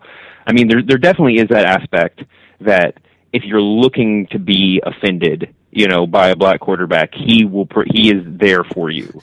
But at the same time, if you look at him and you want to see just like this post-racial Superman, then like he's that too, So I certainly think that there's some racism inherent in the issue, and it's built into the conversation. But I think that what you've experienced is probably the most prevalent feeling, where it's that he's gotten so good so quickly. I mean, it's a pretty steady curve, but like the past year and a half have just been nuts. And he's also doing this sort of like Wildcat. I mean, I'm not talking about the style of play, but it's like when the Wildcat came into the league and it took everybody a year to figure it out. Like I don't know if he's just that good or if just people haven't quite figured him out yet, but he's when you watch him, it seems like he should be solvable from the other side, right? It seems like, except for the really, I'm sure just like the 8-yard runs, if you're playing against the Panthers, that he can just get at any point in time, just must kill you. But just, as a passer and even someone as a runner, it seems like he should be solvable, but he's just not. Or not yet. And that's, I think, the most frustrating thing about him. And it's like young Cam was so immature that was your opening. That if you could just get to him a little bit early, the bad body language started, the poor leadership skills, he was such a front runner early in his career. If they were going good, he played better. If you could get to them a little bit, but now as the years are progressing, he's getting a little bit older, a little bit wiser, and more mature. I didn't see that at all this year. And not too many teams got to him, obviously. They got to stay above that curve almost all the time. But even in the moments when usually he would drop his shoulders and his head and be frustrated, it wasn't there this year. I wanted it to be, but it just wasn't there. You just couldn't break him that way anymore. And it's a huge credit to him. I've seen him as a fan of the NFC South, watch a lot of NFC South football. I've seen the maturation of the guy, and that's even more frustrating because you knew you weren't going to be able to compete athletically. You just knew that that's just a freak out there. That athletically, and Drew Brees is a lot like that in different ways. Like Drew Brees is an unbelievable freak of an athlete. I mean, he's a guy who was beating Andy Roddick in tennis in high school or whatever. But with Cam, it's just a different level of athleticism. And it was like we had this one thing that's gone now. Like you can't even. That's just a dumb point at this point. He is mature now. He is everything now. He's the full package, and he's a very, very difficult and frustrating opponent. And if he's on your team, it's got to be the greatest feeling ever. And if he's not, it's got to be really, really frustrating. And like the two games that the Saints and Panthers played this year, first game, Brees doesn't play. So for Saints fans, the whole day you're saying, this is such a joke, whatever, great, you beat us by 8 points because stupid backup quarterback couldn't get the ball over Josh Norman's head on the last player. We'd be lining up for 2 right now. All right, whatever, a total sour grapes game. And then the game in the Superdome, the Saints... The Saints take the lead for the last time, kick the ball off, and the whole time sitting there like, yeah, all right, Cam, great. Drive down and get your win against the 32nd ranked defense. Go ahead, pal. Yeah, you're just the best. You're the great. Like, that's how frustrating it is. It's like, and that's the hate. It's not, to me, it's not about anything other than that. But I know that those people exist. I know they do. The other people, the people that Cam maybe talked about. But in my naivety of like, the America I want to live in, or the America I think that we do live in to some degree, I want to believe it's more about that. I mean, listen, we're so accustomed to seeing quarterbacks who are like playing quarterback on television. You know, whenever they're like on the sideline or you know, post game interviews, anything like that, that it is just like slightly unnerving to see a quarterback that is, you know, on ESPN. The weird catchphrase has been like he's just having fun, but like there's something of that to it, right? I mean that like he's a guy that's willing to just, you know, grab a fan's banner because like that is a funny thing to do, and he's just like clearly enjoying himself. Like there's no ill will or anything, and there's something just really amazing about that compared to, you know, all of the less quote unquote hateable quarterbacks, but who are like, there's something about in the era of Cam, watching somebody like, I mean, Russell Wilson is probably the second best quarterback in the league, or Tom Brady it's just like, it's unnerving and frustrating to watch them in the era of Cam because they're like clearly so robotic so much of the time. And it's just, I mean, Cam is just, it's strange, but you know, like you said, as a fan, it's fun to be a part of it. Well, for the purpose of my expertise, and just to kind of wrap this up, let's compare him to Drew Brees a little bit, because I've spent the last 10 seasons now having a guy on my team that literally I never dreamed could be on my team. I knew guys like this existed. I just never believed when I was watching Billy Joe Tolliver or Billy Joe I'm a big Holberts. fan of Billy Joe Tolliver from Super Tecmo Bowl, by yeah, the way. I'm sure you are. Or yeah, I'm sure he was fantastic at that. Maybe you know, the Aaron Brooks era. I could go on and on with the list of horrible quarterbacks. I never dreamed that a guy like this could exist, and he does. I never thought we'd have a quarterback who, like, this year signed so many autographs at the end of training camp that the team left, so he just took his shoulder pads off and walked through the streets of New Orleans home with like 20 kids trailing him and just like had fun in the streets with these kids, like walking home from practice. And I think he plays the game with a lot of fun, but he doesn't dance. He just fist pumps, daps his teammate on the back, you know, or whatever, and runs to the sideline. And I mean, I just prefer that a little bit. Maybe I'm square or whatever, but like, and I will completely admit that if the next guy to come along to take that spot is more like Cam, I'll get used to it quick. I'll be okay. I'll get used to it quick. But there's a lot of guys who are one way and him who is just a little different way, and it's hard for people to adjust to because he's just not what all the other guys are. Now, you might call it robotic, and in some senses it might be. I've never felt that there's anything robotic about Drew Brees.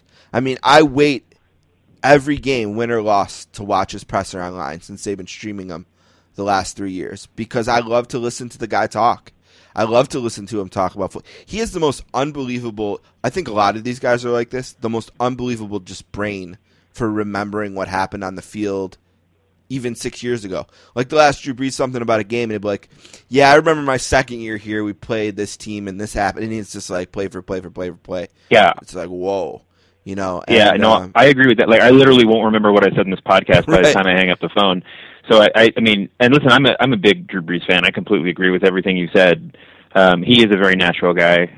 You know, he's a Texas guy, so yeah. You know, he's a you know, some of that is just a sort of Texas straight talk, I think. But yeah, I mean, but he was never like, he was always an underdog, even as great as he's been. And I don't think that he was put in the position of feeling pressured into being, you know, an icon in the way that some other quarterbacks have been. Right, like Peyton, for example, maybe. Yeah.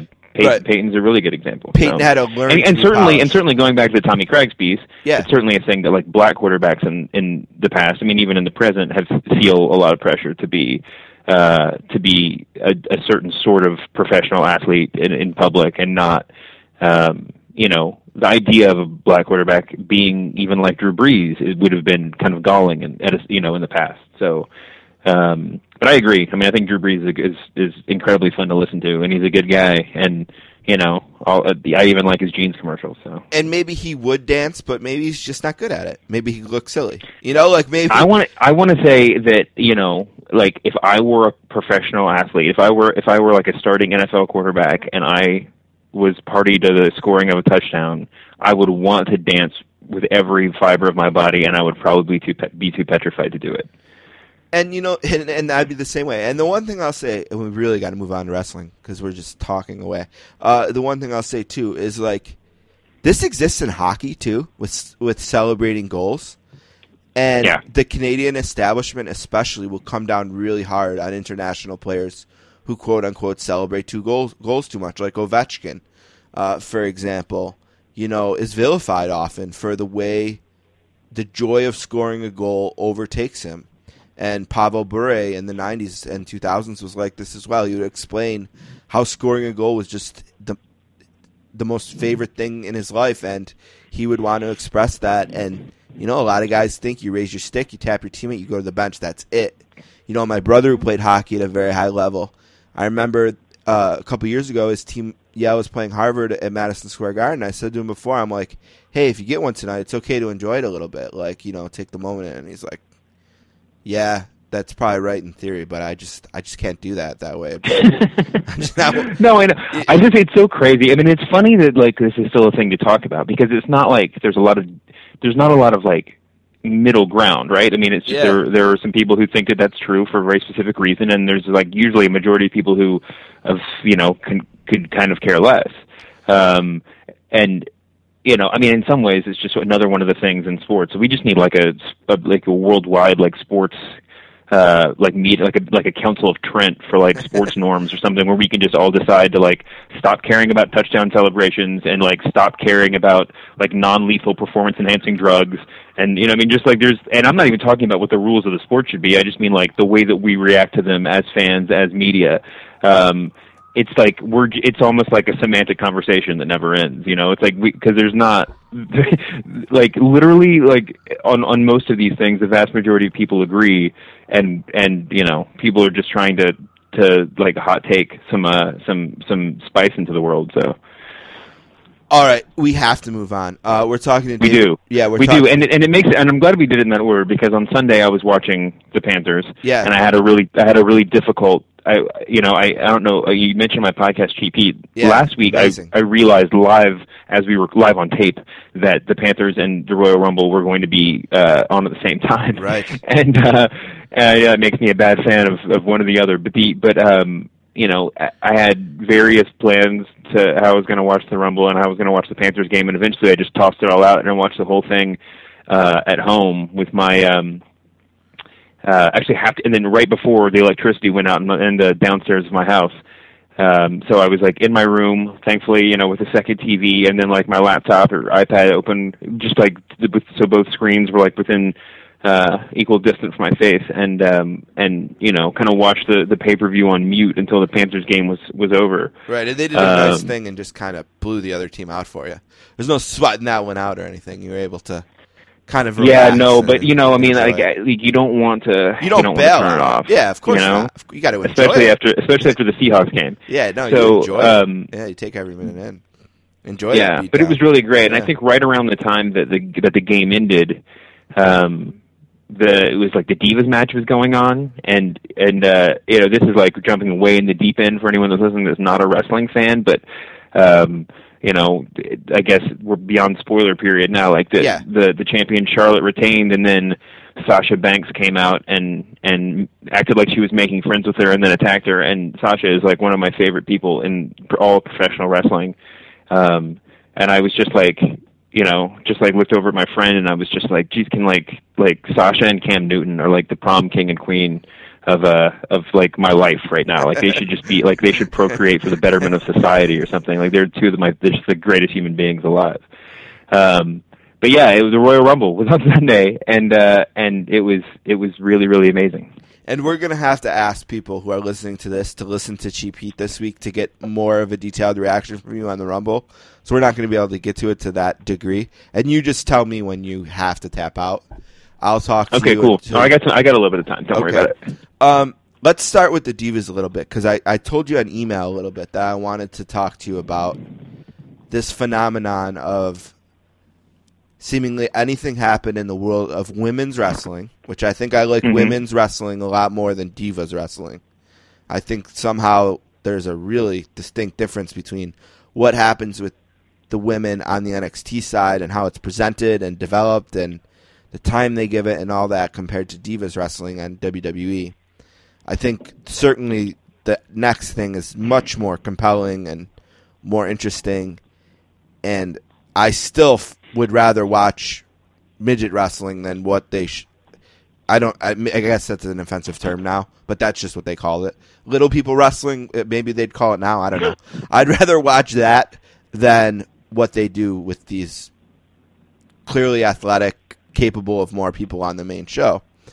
But there's this phenomenon of like everything that it's become so popular and so hot that let's take the 2 Sasha versus Bayley matches, okay?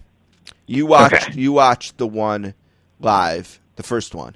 Was at in Brooklyn, yeah. Brooklyn. It was the NXT TakeOver Brooklyn, yeah. Fantastic match. Maybe the best women's wrestling match I've ever witnessed. Watched. Mm-hmm. Thought it was amazing. Loved the story they told.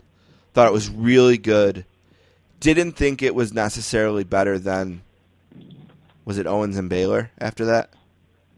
Yeah. I thought they were about equally fantastic. Maybe I'd even give the girls that night an advantage, that maybe they beat it out a bit. A great match. There's nothing negative to say about it. I thought it was fantastic. They told a great story. It was really fun. I enjoyed it. They hit on that one. And then they redid it the next time, and it was terrible. I could not understand what people enjoyed about that just repeated match that was the most You're telling me that a professional athlete like Sasha Banks would tap out with 1 second left in a 30-minute Ironman match? We're getting into the smarky territory now. She didn't have the will in her body to last 1 second, and there was no need for that match. Sasha, and this is a general problem I have with the WWE and Next. I think once you move into the one world, you need to stay there.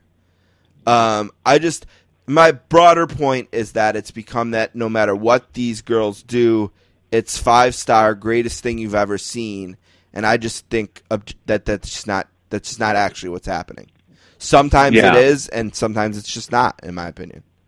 And maybe I'm wrong. Well, listen. I mean, we're coming off the Royal Rumble right now, and one of the most common refrains, the most common complaints that people say about the Royal Rumble these days is that it's not surprising like it used to be. Right, and the thing, I mean, professional wrestling is, one of the most intrinsic aspects of it, and that it's like pseudo sports storytelling is the element of surprise, and they can shock you in ways, and they can, whatever that they can surprise you. I mean, that's just the way to say it. With the Royal Rumble, people complain that there's no surprise entrance anymore, and there's nothing shocking that happens. But when people say that, they're thinking back to their childhood, where like actual surprising things could happen that weren't leaked to the internet 5 days before, or even if they weren't legit rumor links, there wasn't this like online community that parsed out every possibility and made you dull to the concept of like any storytelling that could happen. Right.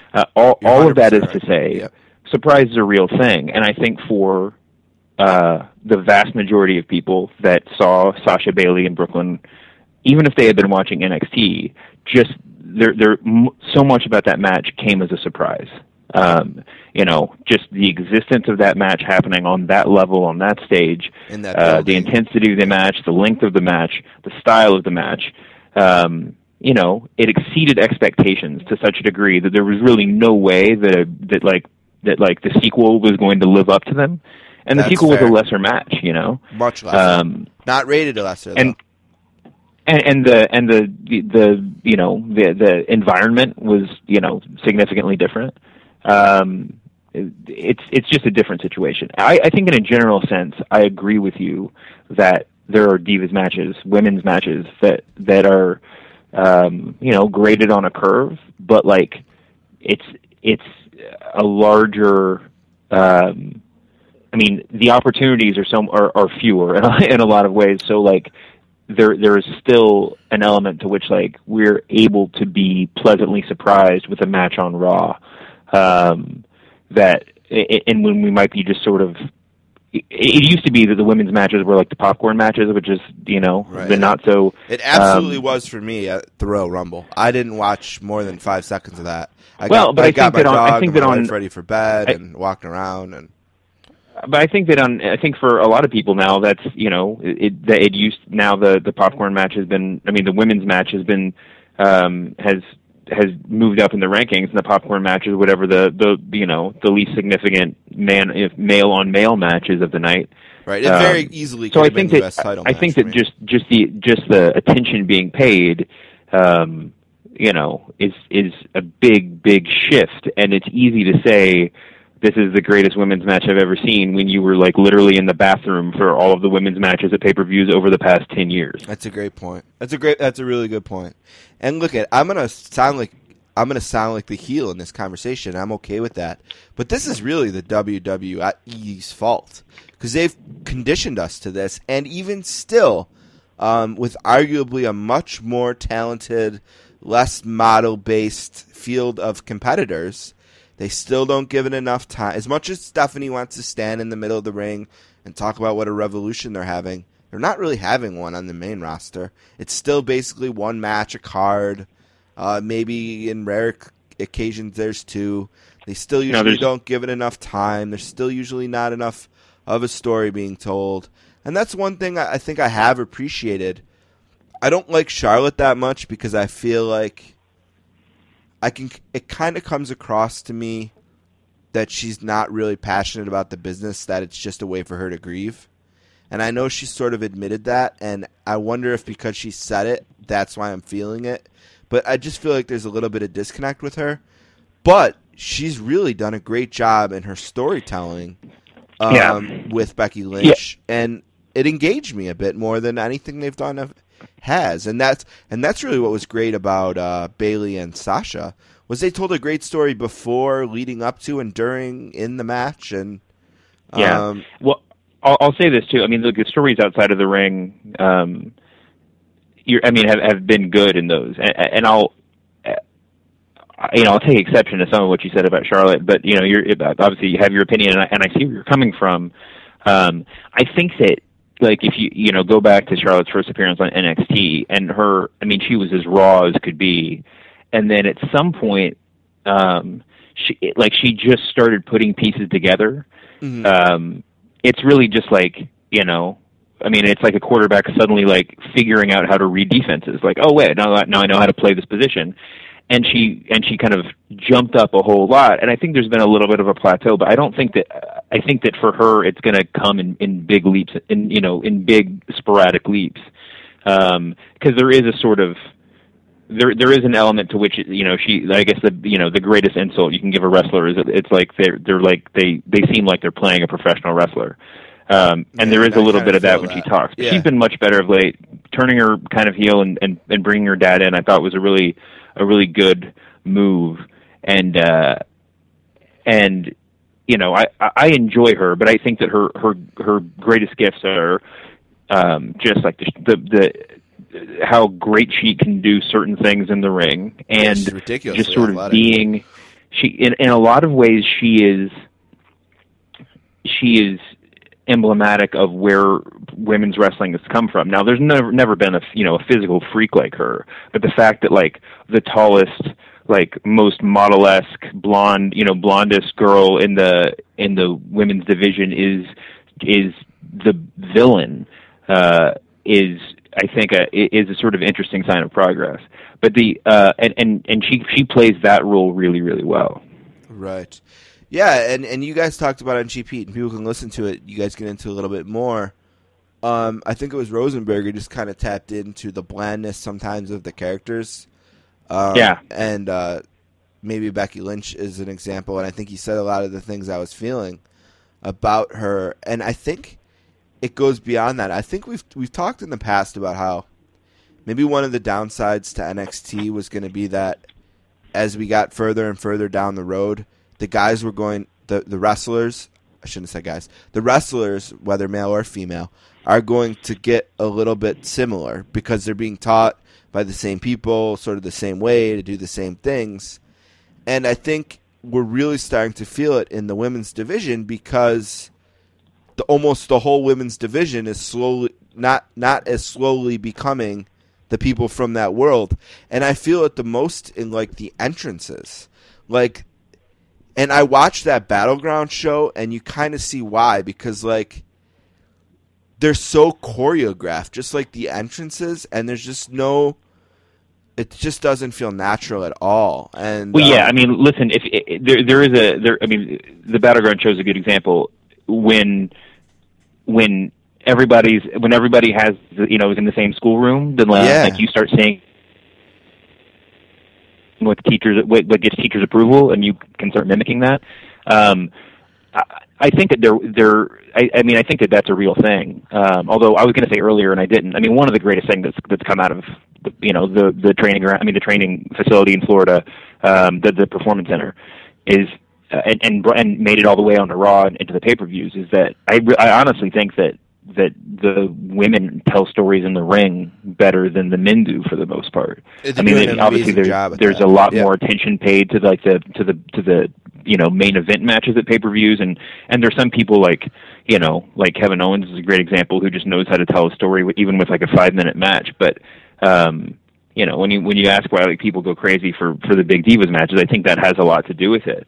And that exists down there in Florida too. I mean, I actually took the counterpoint on the podcast about what you were saying, is that like one of the most kind of frustrating things for me as an adult wrestling fan is, I like big, thick gimmicks as much as everybody else, like heavy gimmicks. Because they make me flash back to childhood. But it's when they debut a new wrestler and he's a ballroom dancer, or he's a garbage man, or he's whatever. It's destined like you can have all this as an aspect of your character, but you can't pretend. I mean, like the first and foremost thing of every quote unquote character on WWE should be that they are professional wrestlers who want to win the championship belt. Yep. Right. Mm-hmm. And in some ways, that's what the Divas division is doing better than the rest of WWE, because they all have different shocking colors of hair, but they are all just like people who have their real backgrounds for the most part, and they all want to beat each other because they all want to be the champion. And that might be a little bit repetitive at times, and that's going to be something WWE's got to figure out a way to get past. But I really appreciate it for what it is. And it's a million times better than it ever was before. I have to acknowledge that. I would have never even wanted to talk 5 minutes to you about this. I know. We've talked about it for a while. Yeah. It's a real thing. Yeah, and so we do need to move on, because we got to get to a couple more things before you need to go, and I know we're getting close to that. Let me lay this out on you, and you can react. Roman Reigns, they're having such a hard time. They're trying to get it there. It seemed like they were breaking through when he was beating up Vince initially. He was getting cheered a bit more, and I feel like they've totally wrecked it again on Sunday. Let me ask you this. They set up a match where it was going to be all the odds against him, and he was going to have to come in number one, and he was going to have to outlast all these competitors and stay in the ring a long time to be able to remain champion. And then the story they told on the screen was garbage. They sent out the League of Nations to pull him out of the ring under the bottom rope for some reason. Like this 70-year-old smartest guy in the history of wrestling, Vince McMahon, sends his goons out not to eliminate Roman Reigns, but just to beat him up. And he so un-good guy-like accepts the stretcher ride to the back. They didn't gurney him down. They didn't tie him down or anything. He just kind of got on there. They kind of wheeled him out. And he just sat in the back until he was ready to come out, and he didn't sell it all. He just kind of ran out. Like, look at the difference of when Kevin Owens entered the Royal Rumble and when Roman Reigns returned to the Royal Rumble. Yeah. Like, there was it just looked to me like a guy who voluntarily went to the back for a while and then came out at the end to try to get a cheap win. Like, that's not the guy you cheer. That's the guy you boo. Yeah, he basically did what The Miz did when he came out and just sat at the commentary desk for 10 minutes before he got in the ring. Which was a great heel move by Miz, but I thought they want us to be conditioned to cheer for this guy like he's Cena. Yeah, it's sort of strange. It's particularly strange where if you're going to take the title off of him, that you don't just combine those things. Like, it doesn't need to necessarily be, the match itself doesn't need to be a narrative about Roman Reigns overcoming the odds. Because that's the long-term story, right? I mean, he can, it did play really, really strangely. Now, you started off by asking, like, it looked like they had gotten to a place of some moderate success with Roman Reigns, and now they've sort of backtracked. I think there's two things going on. One is that at what was the pay-per-view in Philly, they just told a brilliant story. Right. And when he was beating up Vince, all that beating up Vince, beating up Triple H, they just told the story really well that night. And if you write a perfect, screenplay for a pay-per-view, you have a captive audience, and they are going to be along for the ride if you do it really well.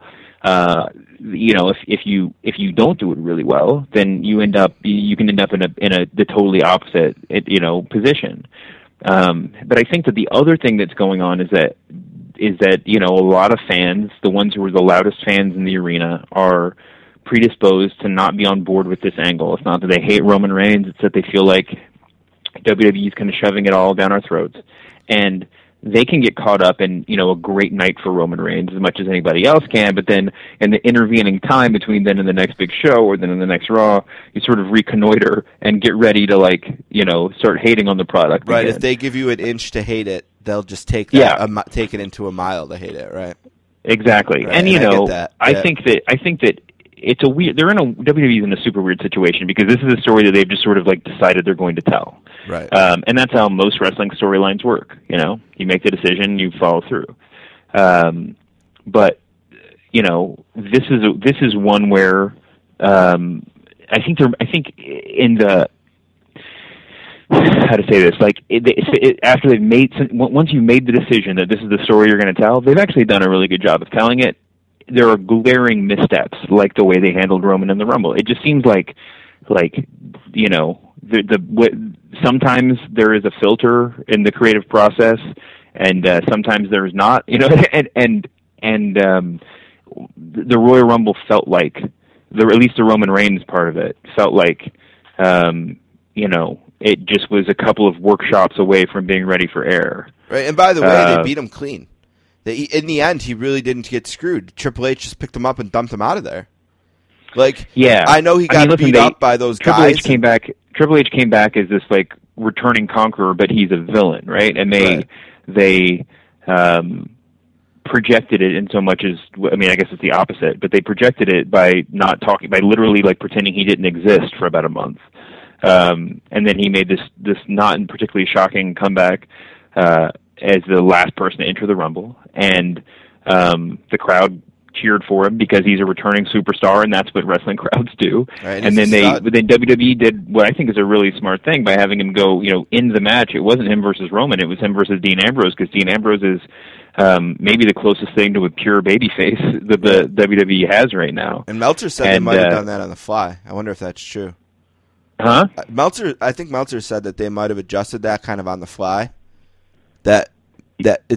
His take was that, or he said that a source told him that originally, Roman was going to be the guy tossed, but because of the reactions, they kind of called an audible and made it Dean.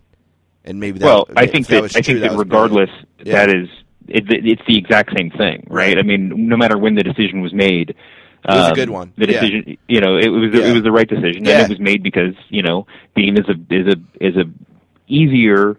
Dean doesn't have the negative side of Dean has all of the let's go Cena that Roman has, and none of the Cena sucks. We'll put it that way. Very smart. Yeah.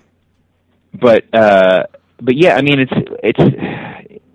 I think that moving forward with Triple H's champ is a risky move, but heading into WrestleMania season, I feel like it's the right one, and I love Triple H. I know that's great. not the most popular opinion on the internet, great.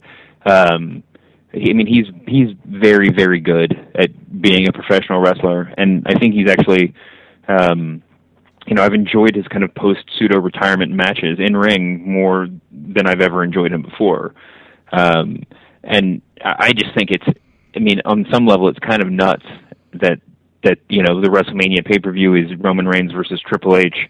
As champion Triple H, but we don't know that for sure. That certainly looks like to be the way it's headed.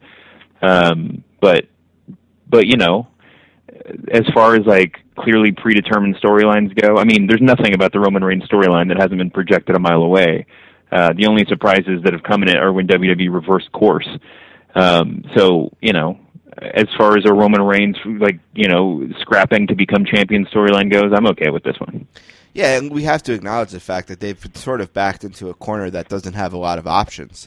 because of no fault of their own. Just because, I mean, I talk to my wife and I'll be like, yeah, Cena, he's out. He won't be at Mania. Rollins, he's out. He won't be at Mania. And I just keep like naming guys, and she'll be like, do they even have this many guys? Like, what are they going to do? How are they going to have a show? Like, it blows her mind that they could possibly lose this many guys and still have a show. And I feel bad because, I don't know, JR still thinks they're going to do 100,000 in Dallas, and I hope they do, but I'm just kind of nervous that they're going to get what they got last year, and it's going to just look really bad in that building.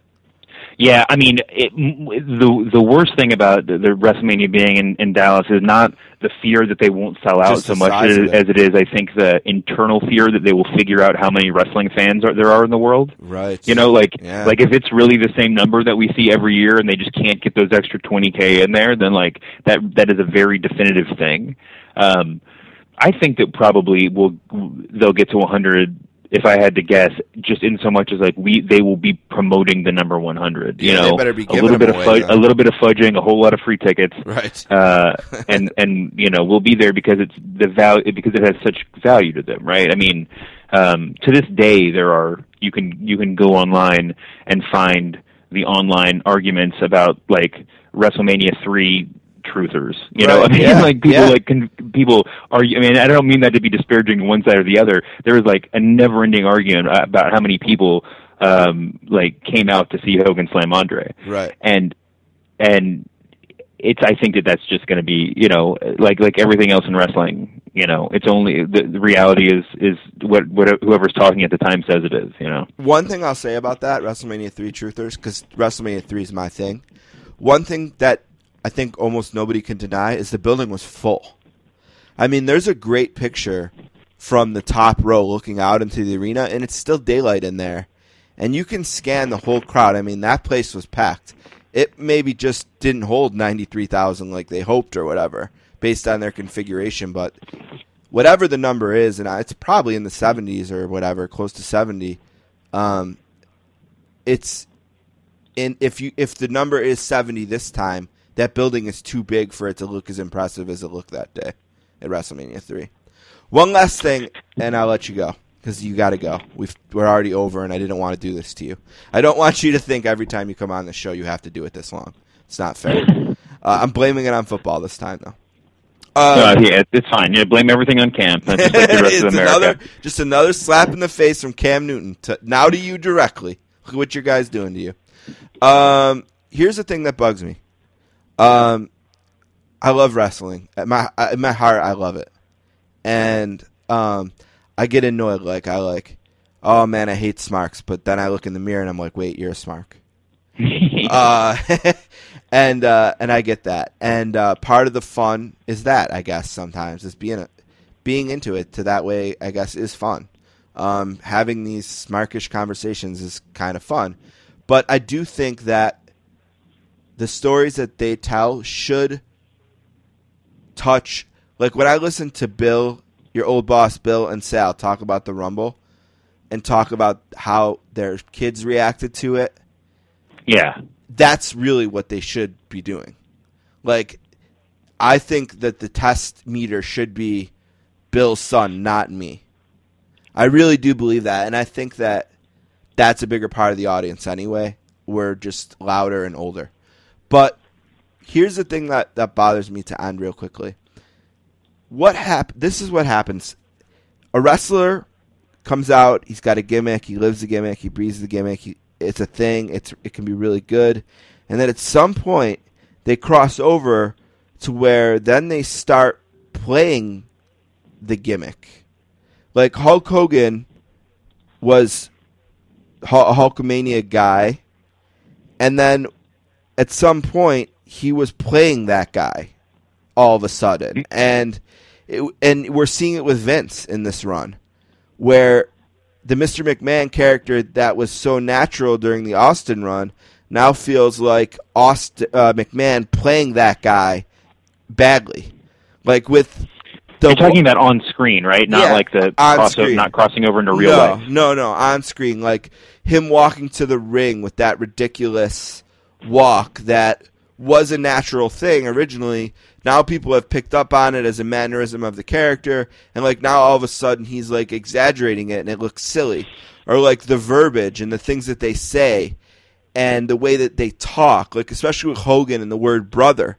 He would use the word brother all the time in his promos in the 80s. It just felt like it was the way it talks. When he says it now, you can tell he's just forcing the word brother in, and he's even saying it in a different way to say, look I'm saying brother like I did as Hulk Hogan in the 80s, like watch me do this.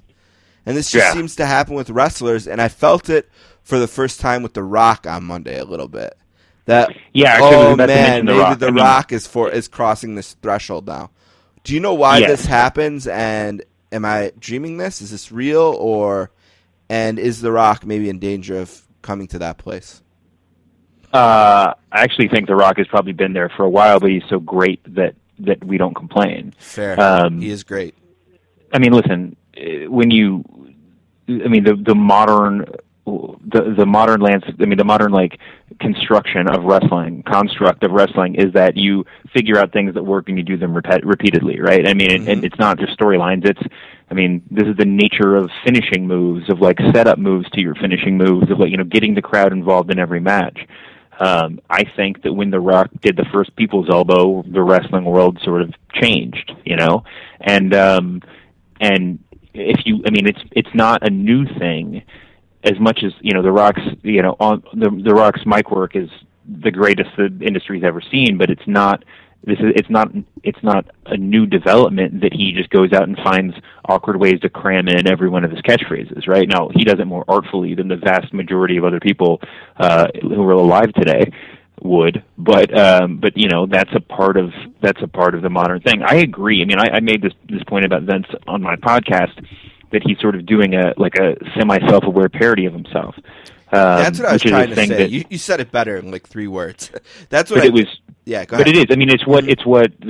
The correlation is it's what Ric Flair has kind of become post-retirement, like where he's just doing 10 times as many woos, and the strut just becomes this cartoony thing, and he's like doubled down on the sort of Lothario aspect of his personality as he becomes less and less of one in reality. The space guy. But and certainly that's part of what Vince is doing. I think that there's probably a million reasons. That you could ascribe this to that, but I think that at the end of the day, there's no, when you get to a point where you're like, your star is on the Walk of Fame, you're already a Hall of Famer, if not formally, then you will be someday, and you're too old to, especially if you're too old to wrestle, there's not a lot of development in the future for your character, that you just start kind of doing. What Vince is doing is the kind of character development version of The Rock coming to the ring and hitting the same 3 catchphrases, and somebody runs out and he hits him with the rock bottom and the People's Elbow, and the crowd goes wild. And I was in Madison Square Garden.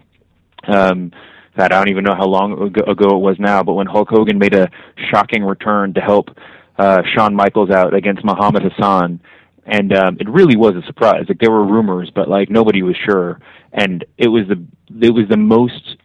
most excited I've ever been in a real life wrestling situation. But I wasn't responding to like the prospect of a good match, or I wasn't responding to anything that was actually happening in real time. I was responding to like the music to Hulk Hogan's theme music, and there's so much in wrestling that's just Pavlovian, that I think that it's natural that they would fall back on that stuff. And frankly, sometimes that Pavlovian call and response stuff is better than what they would come up with if they had to do something new. Yeah, and it's amazing. Like, as cranky as I've maybe sounded at times during this, part of me was doing that to be able to set you up for the counterpoint. Part of it was real, but the bottom line is, the second that Ricky Steamboat pinned Randy Savage at WrestleMania 3 and finished that story, they had me for life, and I do love it because of that. And I hope that whatever the equivalent moment for Bill's son happens, and that they have him for life too. Yeah, I mean, I agree, and I totally agree with what you said about kids being the audience. I think that we should. I think that as fans, we should be a little bit more attuned to that reality. But I also think that from WWE's perspective, it's not giving them a free pass, right? I mean, like Lucha Underground, which had its second season, I guess, debut last night. Yeah.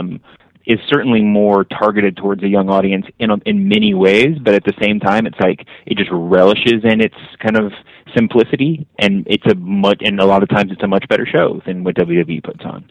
And I think that WWE's, it's the most difficult thing that they have to work with is the fact that their biggest problem is that they too often try to be all things to all people, and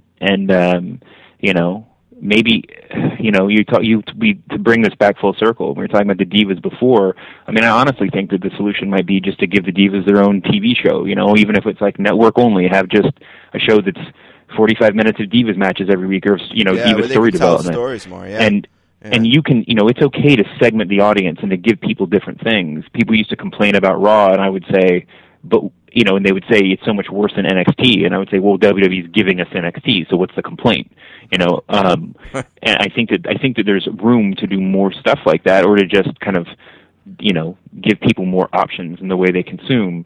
But it does feel like I think it's totally legitimate to be frustrated when, Monday Night Raw is not really calling their shot. Like, they're not trying to be one thing or another thing. They're just kind of trying to be everything. And when you do that, someone's going to be disappointed justifiably every single time.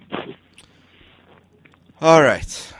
You mentioned there's many things to consume, and of course that's true for wrestling, but this is the guy. David Shoemaker is the one you should be consuming. He's at AKA The Masked Man on Twitter. His book, The Squared Circle, Life, Death, and Professional Wrestling, is one of the best wrestling books I've ever read, and I've read many.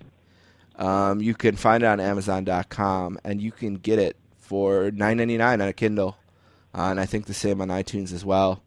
Nothing to do it that way. It's on paperback, and you can get hardcovers as well. And, of course, the Cheap Heat podcast is one of the best wrestling podcasts there are. I know there's a lot of them. If you haven't listened to Cheap Heat, give it a chance. And, oh, man, I said when I reached out, I said, look, we don't have to do an hour. If you only have a half an hour, let's just do a half an hour. And here we are, having done an hour. And I'm truly sorry about that, but... Oh, no, man, it's always fun, and I enjoyed every minute of this. It's fun to talk, intelligently about wrestling. I do it every week on my podcast, but, Yeah, you're the best. I pretend like I don't love it, but it's great. I'm bummed out that it just seems like they're never going to clear Daniel Bryan. That breaks my heart in so many ways. Yeah, this was a bummer. This really seemed like when they were going to do it. If they were going to do it, this was going to be when they did it. Never. That's a bummer. But I can't wait. For Cena to come back, and I can't wait for that moment when he gets number 16. Whenever it is. They have me at least until then. No matter what they do, I need to see that. And I need to get myself in the arena at least one more time when his music hits, because I just love watching the guys at the top. He did it for so long, and I admire that. But good luck to the Panthers in a couple weeks, I guess. I can't say I'll be cheering for them necessarily, but good luck to them. I know what it feels like. It feels really good. So if you get that moment, enjoy it. And I appreciate it, man. We will talk. Are you going to Dallas? Yeah. I'll be there. All right. So we have to talk after that next then. Okay, cool, when man. you get back or something like that. That sounds good to me. Well, thanks for having me on. Thank you. Talk to you soon, bud. All right, later.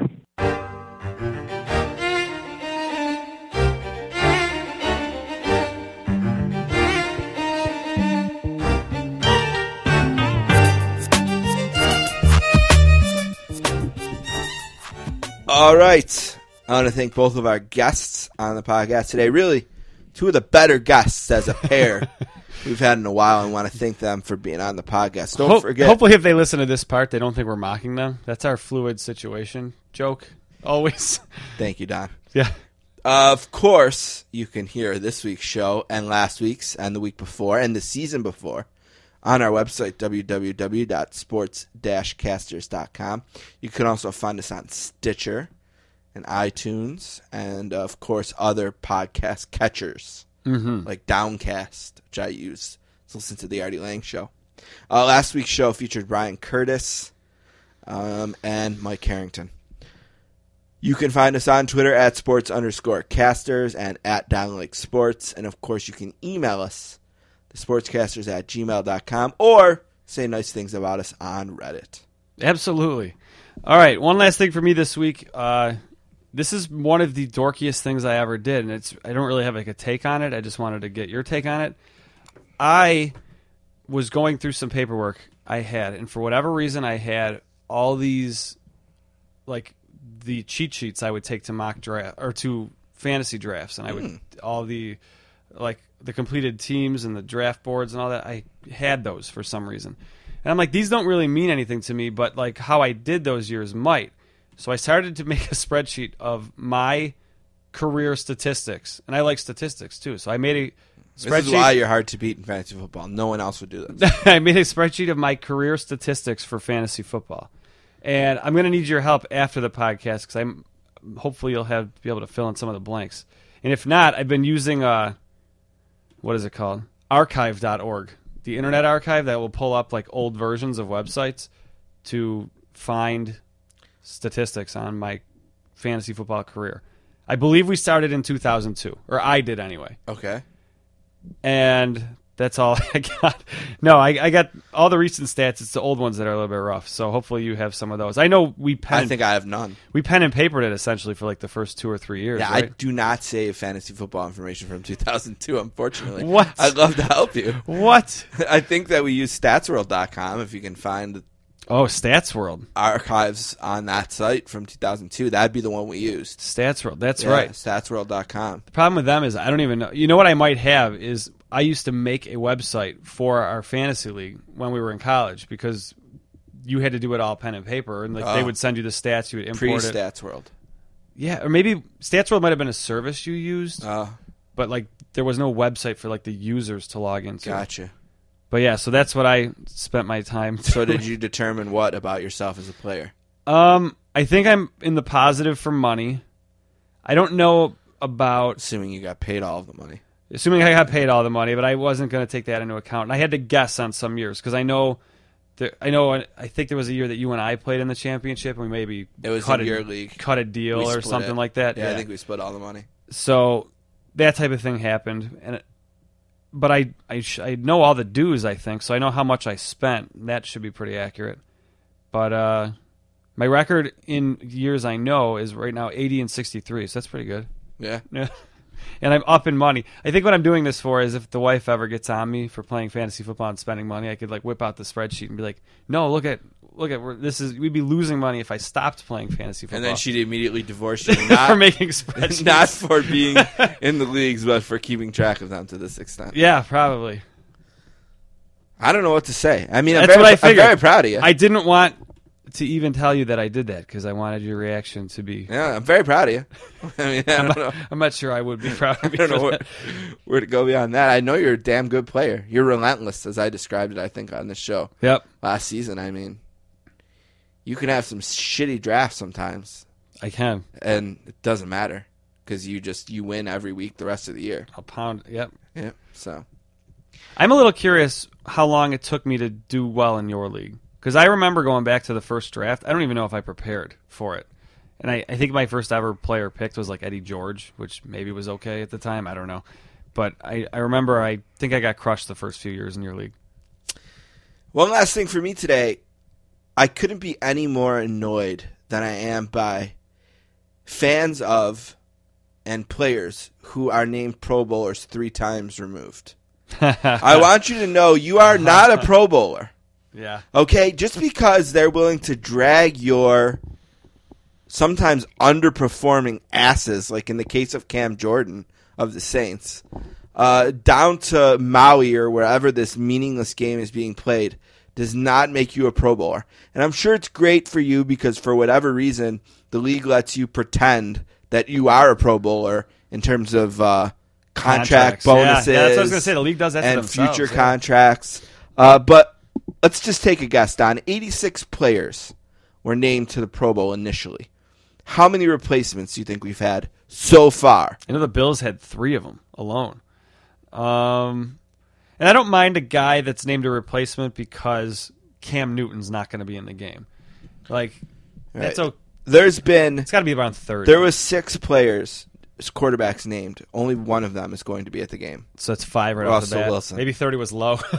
Now, 36 replacements and counting. Wow, yeah. 14 players left because they're involved in the Super Bowl, which is a lot of them, admittedly.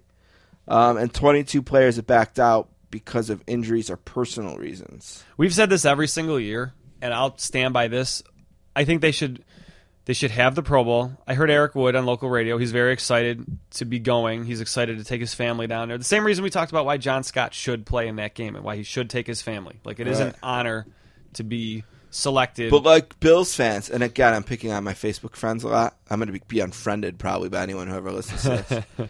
Don't tell me that Tyrod Taylor is a Pro Bowl quarterback. Right. He's playing in the game as the, at best, 11th best quarterback. What I don't understand doesn't count that Drew Brees turned it down because he's got a foot injury. Why is he Cam Newton's replacement? Is it not AFC, NFC? Or It's not. No, there's a draft. Oh, right. I did hear that. Yeah, that's right. So even the players could have come. Okay. I thought they'd still split the conferences up, but yeah, he's playing for Cam Newton. Yes, which means he was the last replacement. Right. Which means 6 quarterbacks were initially named. I wonder what it means for Eric Wood. 4 quarterbacks were then named. Like how many centers? Drew Brees passed. Yeah. How many centers are named? Let's see. I do. I do. Actually. Oh, really? Yeah. There were 4 centers named. Wood was the only replacement. So he was the 5th center. That's not bad. Yeah. Right. And I did start the take with 3 times removed being well, kind sure. of the Right. No, I totally because there agree. are snubs.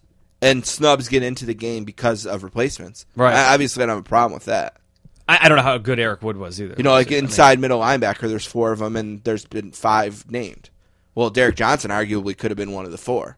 I'm not a huge, I have a huge problem with that. Right. It's like the quarterbacks, the cornerbacks, where there's been a ton of replacements. But yeah, what I was getting at before the is free safeties. The one thing we say every single year is it's an honor for these guys to get mentioned, and you still want to have a thing next to your name for contract negotiations, like you were an all-pro or whatever. I mean, for the player, look at the league is against you in so many ways, right? You're risking your body. You don't have guaranteed contracts. Take that trip to Hawaii. Get the money for winning the game. That's or like you do the have to play another game. Do players ever get injured in this game? I can't remember one. I can't remember it either. But if that's why some of these players back out, and I say this every year, make it like a kickball tournament or something. Make it bowling. I mean, I remember watching guys moving out of the way of Adrian Peterson because they didn't want to deal with it. Right. He wanted to win a car or whatever they give away. It's like, go ahead, man. I guess it's yours. Yeah. I'm not trying that hard. But name the guys all pros and then do a celebrity softball game. Right. The all pro is really what matters. Right. Because nobody watches the game. And they do that first team, second team, third team. So it's not like, we have to be really upset about a guy who wasn't named in one of the first 3 teams. But Eric Wood was talking about it. He didn't know he was going to be there. I mean, he knew he was the first replacement, so he knew if Carolina won, he'd be going. But he said he didn't officially get the word until Carolina. They name replacements. Then there's players on this list who weren't even the named replacements that are going. Yeah. Tyrod Taylor was not a named replacement. Malcolm Jenkins, who's a former Saint that I'm so conflicted on because I liked him as a Saint because he tried really hard, but he also did this horrible fixing a fake bow tie celebration every time he did anything. And then he was like horrible his last year in New Orleans. Somehow he's resurrected himself in Philly. Like he's got a graphic on his Twitter and yeah, it's like, dude, you're the 6th free safety named. Yeah, the game itself is a joke. I don't know. I don't know what you do about that because players don't want to get hurt. But it goes to show you that if you weren't named to the Pro Bowl, it does not mean that the dream is over.